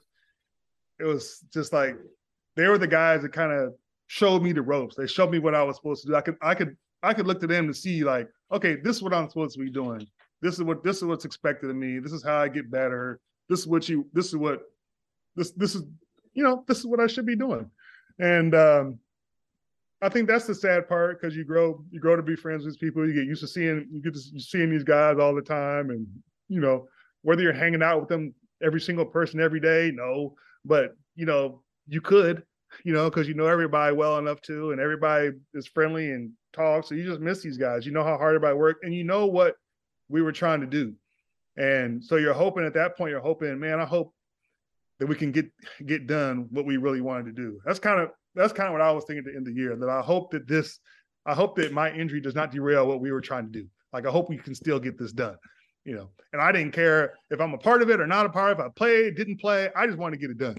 Like, I'd have been as happy if I'd have played 15, 20 minutes and we won, or if I didn't play at all and it was in street clothes and we won. I'd have had the same amount of joy and just appreciation for winning the title. So that's what it was all about. So I think that's probably what was going through my mind. And it was also just being amazed, especially at what Calvert had accomplished, which was just, I mean, it's just incredible what he did. I mean, the way he played and the way he carried himself and the way, I don't know, the guy could get 30 and you wouldn't even know after the game. You know, it's like, oh yeah, good game. Yeah, oh yeah, good game. Yeah, it's like, really? Oh, you just got 30. You missed 2 shots tonight, man. You know, that's all you got for me. Like, yeah, that's just so calm and just so humble about everything he was doing. It was just really, really fun to be a part of. And you got guys like Greg Graham out there that could, you know, just shooting the lights out and just, you know, just quietly going about his business. And I don't know, they were just fun guys to be around. And you know, I knew I was going to miss them, you know, from our, you know, Spades games on the road and just, you know, and just everything else. But at that time, I'm thinking, let's go ahead and let's make this nice run. Let's finish with this nice run, I guess, is really what was on my mind. I got to say, you talk about a reason why something happens. Mm-hmm. Look, the amazing thing about your team, again, to bring up the point we talked about before, you go down and several people step up, not the least of which is Greg Graham. Greg becomes one of the best players in the country at that point. Calvert says he was the best player in the country from that point on, those last few games. That gets Greg Graham a first-round draft pick in the NBA draft. That may not have happened if you didn't have your injury and Greg had to step up. Brian Evans has to be thrust into a bigger role. And Brian, we've talked to several times, who talks about, like, how hard it was because he knew, like, he couldn't rebound like you. He couldn't do the things you could do. He could shoot it. But Brian finds a confidence, you know, that year that then helps propel him into the next year and ultimately leads him to Big Ten Player of the Year his senior year. So some of those things may not happen if in that moment those people weren't forced to step up. So some good comes out of it. And it's funny, Alan, listening to you talk about Calvert, is how I think all of us would talk about you, the same thing, like how you carried yourself, the way you represented yourself, your family, Indiana, the way you have continued to do so since your time there, the way I follow you on social media. When you have something to say, you say it. When you have something to say about what's going right or wrong in the world, you say it. And that team is so beloved because we just had so many guys of high character, and you're at the top of the list there. It's 3:00 now. And I know you and I talked about this being an hour. We are now pushing 2 hours, and we've only gotten to the first 2 years of your IU career. What I would love to do is wrap this one up, and then sometime in the future, maybe not 2 years from now, do another part and do a part 2. Hopefully you see this wasn't as bad as you thought it might be. No, this wasn't as bad as I thought it was going to be. You know, I have, you know, part of it also is I have so many games in my head I played and so many different things. It's like, sometimes it's like, okay, I remember this part, that part, this. Am I going to remember this? Am I going to remember that? Yeah. But it's just a lot. And sometimes I like talking about it. And sometimes, you know, sometimes there's some tough parts that, you know, that aren't the most enjoyable to talk about. And Sure. I don't know. So it probably was a combination of that, but I've definitely enjoyed talking with you both, and brought back a lot of memories, and a lot of memories of a lot of good times that definitely overshadow all the in the tough moments. Well, and for us, and I said, this is my favorite team, my favorite players, and I wouldn't be sitting here in my mid 40s doing the 200th episode of this podcast, being so honored for you to join us for it if it hadn't been for your teams. Like, that is, I remember 87, and that was really cool as like a little kid, but the formative years, this was it. You guys were it. And nothing, you know, injuries, shitty refereeing, nothing can diminish like my love for you, those players, those teams. And I can tell you this after 200 episodes, there are so many people who feel the same way. Well, I appreciate it. And yeah, I mean, some great fans, man. It's just, so we have great fans. A little greedy sometimes, or most We got times. spoiled. We got spoiled. Yeah, spoiled, greedy, however you want to combine, whatever you want to call it. But I mean, it's great fans. It really is. They really support you. And I mean, I run into so many fans all the time that just really just have different memories about it or enjoy different parts of it. And it's just nice to be a part of bringing some joy to someone just by playing a game we love, and to be appreciated feels good. Well, I don't even know what to say. I'm emotional about this interview. I love talking to you. I love hearing your story. Like I said, your numbers are unmatched. Your on the court accomplishments are unrivaled, and yet they are all surpassed by the way that you have presented yourself and carried yourself over the years, and what you have meant to Indiana basketball is beyond any numbers could show. So thank you, Alan. Can't wait to do part 2. I won't bother you as much about it, but thank you. Yeah, we'll do part 2 on number 400. Will be part 2, right? Okay. That was a guest. That was a guest.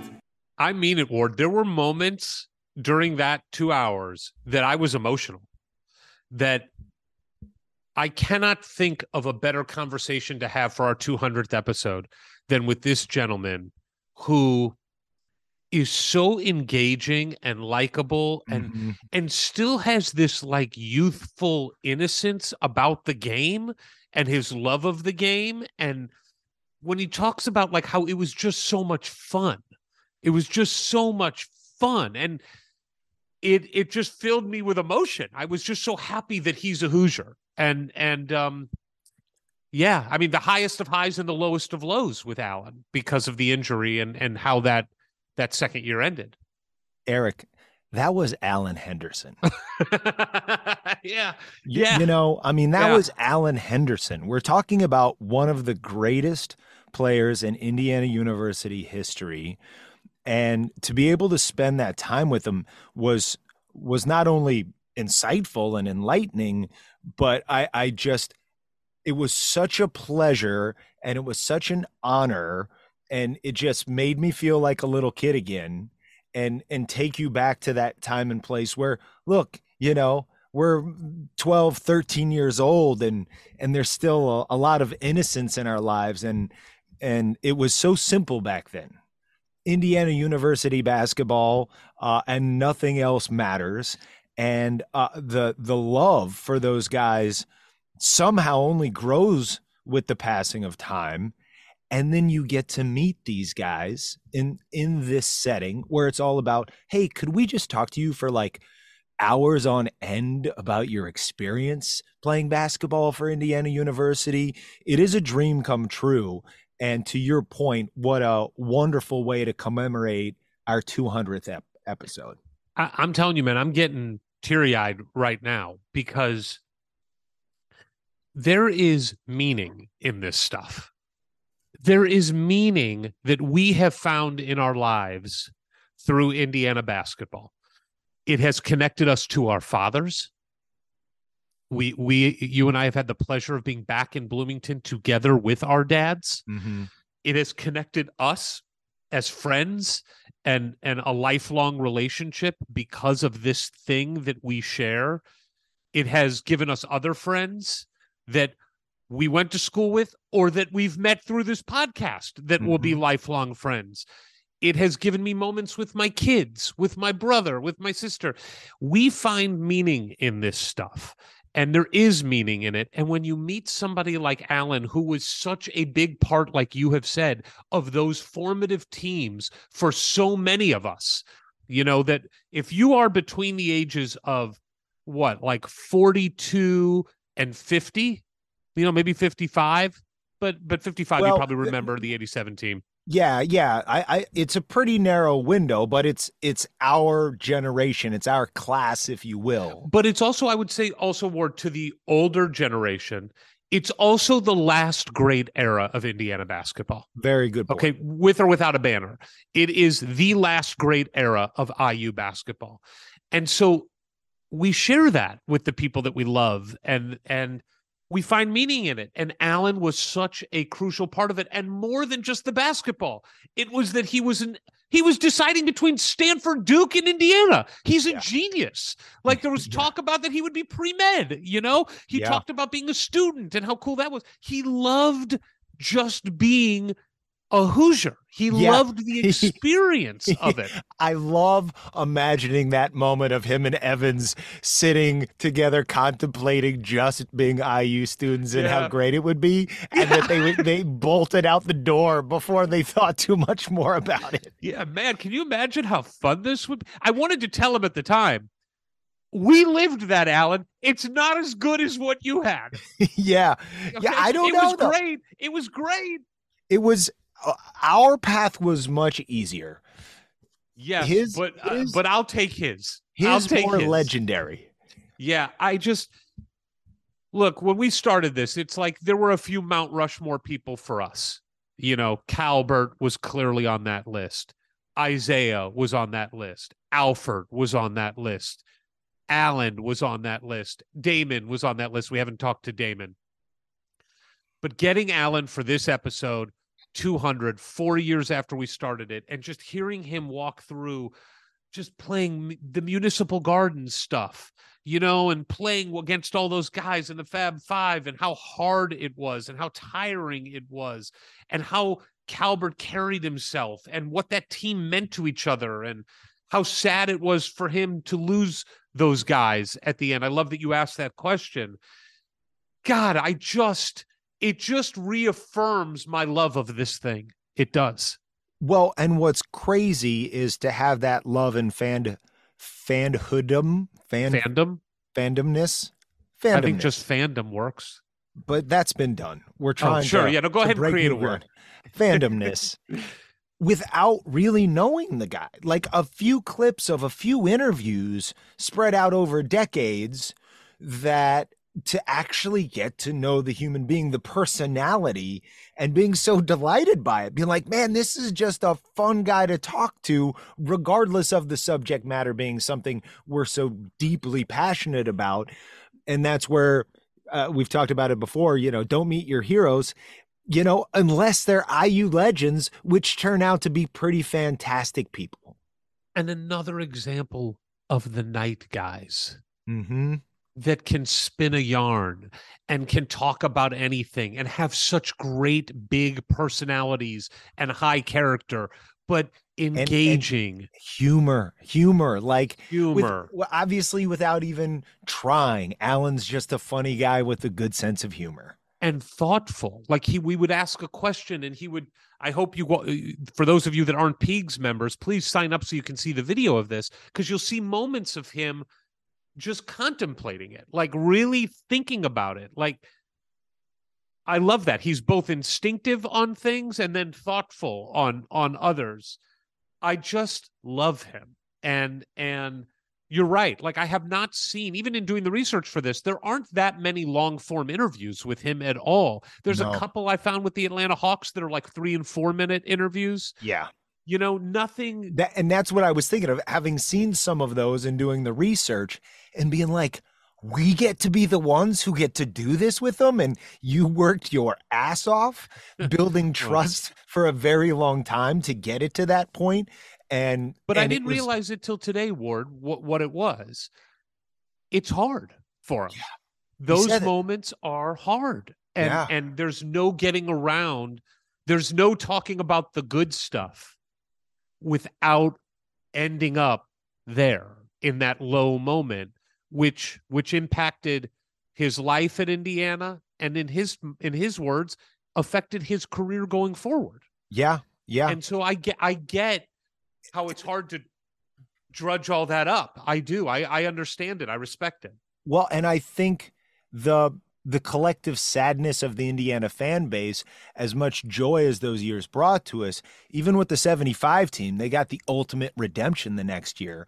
Unfortunately, Woody couldn't be there because he just graduated, but the 80 team, a lot of those guys got it all in 81. And so this was, this group of players that absolutely belongs in the pantheon of those championship teams, but there isn't the happy ending there. And we haven't had one since, and so it's like what could have been, what should have been, and we're still here waiting 30 years later to finally hang a sixth that we should have had in 92 and maybe a seventh in 93. Yeah. I mean, just Calbert, Allen, Nover, Greg Graham, Chris Reynolds. I was thinking of the guys we've talked to. Jamal Meeks. Well, and Chris Reynolds is another target. Did you say no? Pat Graham? Chris won't do it. Oh, he won't. He won't. Ever? He said no. Not. I'll give you the reason. I don't think we've talked about this. So Chris has been responsive, and we went back and forth, but he ultimately said he's the athletic director of Bradley, and he is on the very small basketball selection committee. Mm. And he said that he just doesn't feel right to go on any school's interview. He doesn't do any of them because he doesn't want ever there to be an appearance that he's showing favoritism for one school or another. And he clearly has a lot of love for Indiana, but doesn't think it's right in his position of picking schools for the tournament that, God forbid, Indiana's on the bubble one year and they're like, oh, see, he's doing these interviews with Indiana guys. So Yeah. I respect that from Yeah. Chris. Hopefully one day, maybe Dolson retires, he comes back to Indiana as our athletic director, and then he can be. Episode 800. Right, exactly. So, but we have been so fortunate to talk to a handful of guys from that era, virtually all of the guys from the 12-13 era, a handful of guys. Really, I mean, have we talked to the whole starting five for the 87 team? No, not Ricky Callaway because he transferred, but Keith, Steve, and not Daryl, obviously. Right. Dean. And then going back to 81, we've gotten Isaiah and we've gotten Tolbert, we got Landon Turner. And then going back to 76, you've got, obviously Quinn for other reasons, I think wants to stay behind the scenes, and Scott doesn't do interviews, but we've gotten, some of the guys on that team too. It's just really special. And you're right. Allen and Calbert and that team belong in that conversation, banner or no banner. 100%. And look, and we should give a shout out to the Cody Vick team, because they had a really fun, exciting season the year before. And the 02 team. That went to the championship game. Though that wasn't, it's I guess because the Calbert graduating class, it did feel like the end of an era. Totally. Right? It was. Where we had a couple of great seasons with a couple of great teams since then, but it wasn't this, this class that came in and lit the world on fire for the better part of 4 seasons that, just laid waste to the Big Ten, much in the fashion of the mid-'70s teams. That's why there's that. Well, look, 90-91 Big Ten championship, lost 5 games that year, went to the Sweet 16. 91-92, compete for a Big Ten championship, go to the Final Four. 92-93, crush the Big Ten in a historic year, best season since the 76 team, and go to the Elite Eight, and obviously without the Allen injury, are a shoo-in for the Final Four. So it was an era of Indiana basketball, to be sure. And there has not been another one like it. There hasn't even been one that's approached it. The 02 team was a great singular run at the end of a year. They did win the Big Ten, but they won the Big Ten with like 4 teams at a really shitty record. But they won the Big Ten. And then the Cody Vick year was one good year. And then the Thomas Bryant year was one good year. It was not an era. So I just love the guy. He, like I said, he just reaffirms my love of Indiana basketball and the players behind it. It kills me a little bit that we didn't get to ask him about what's going on in Bloomington right now, because I would just really like to hear his insight on what Woody is building, has built, what he thinks the team looks like this year. But maybe I did read something recently that he had a quote where he really likes what's going on.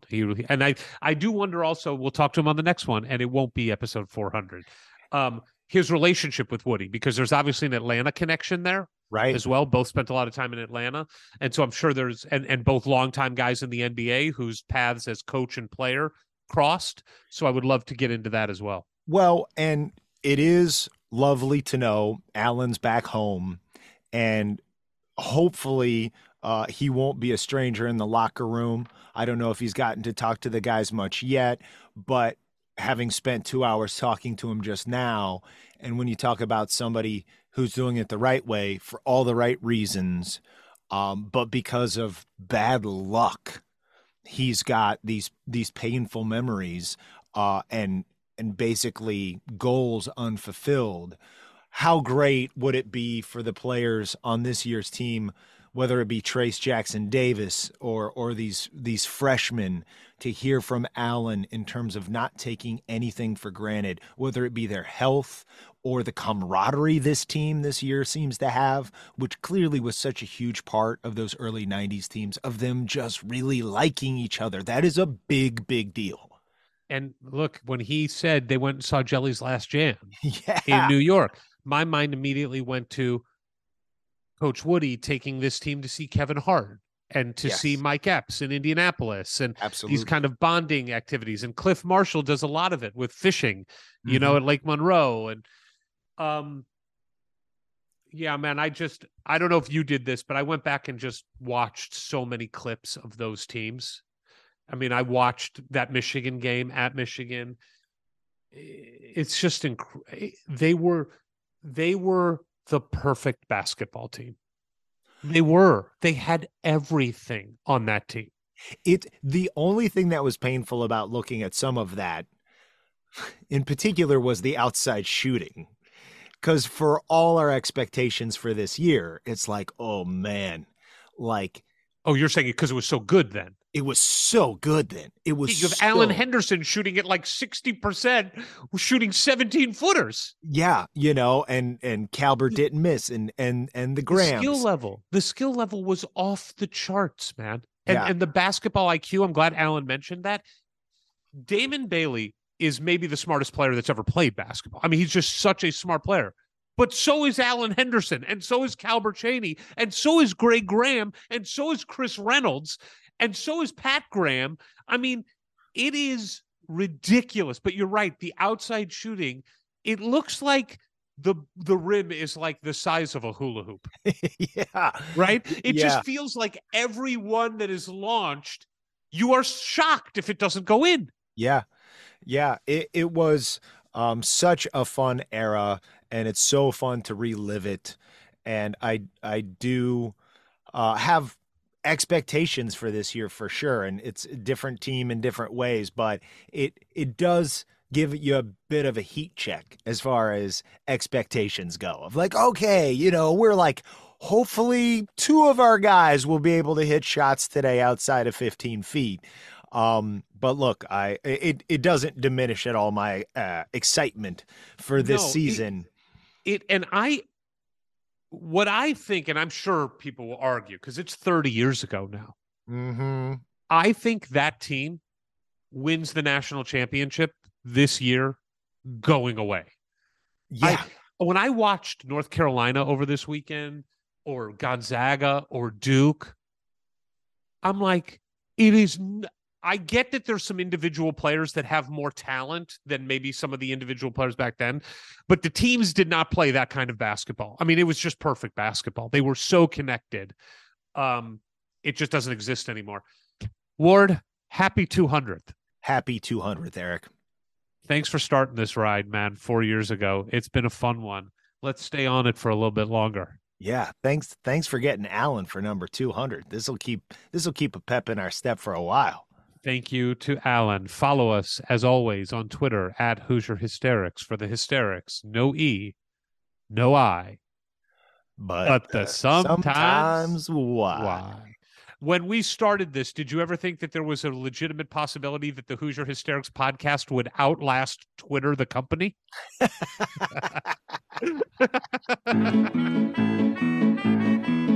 From the halls of assembly, you'll hear us scream and shout. Our love of Indiana is manic and devout. Everything we discuss in unique manner. We won't be satisfied until we hang another banner. Us two goofy guys go by names of Ward and Eric. And as you probably know by now, we're Hoosier Hysterics. Hoosier Hysterics. Hoosier Hysterics. Look around. You can find cars like these on AutoTrader. New cars, used cars, electric cars, maybe even flying cars. Okay, no flying cars, but as soon as they get invented, they'll be on AutoTrader. Just you wait. AutoTrader.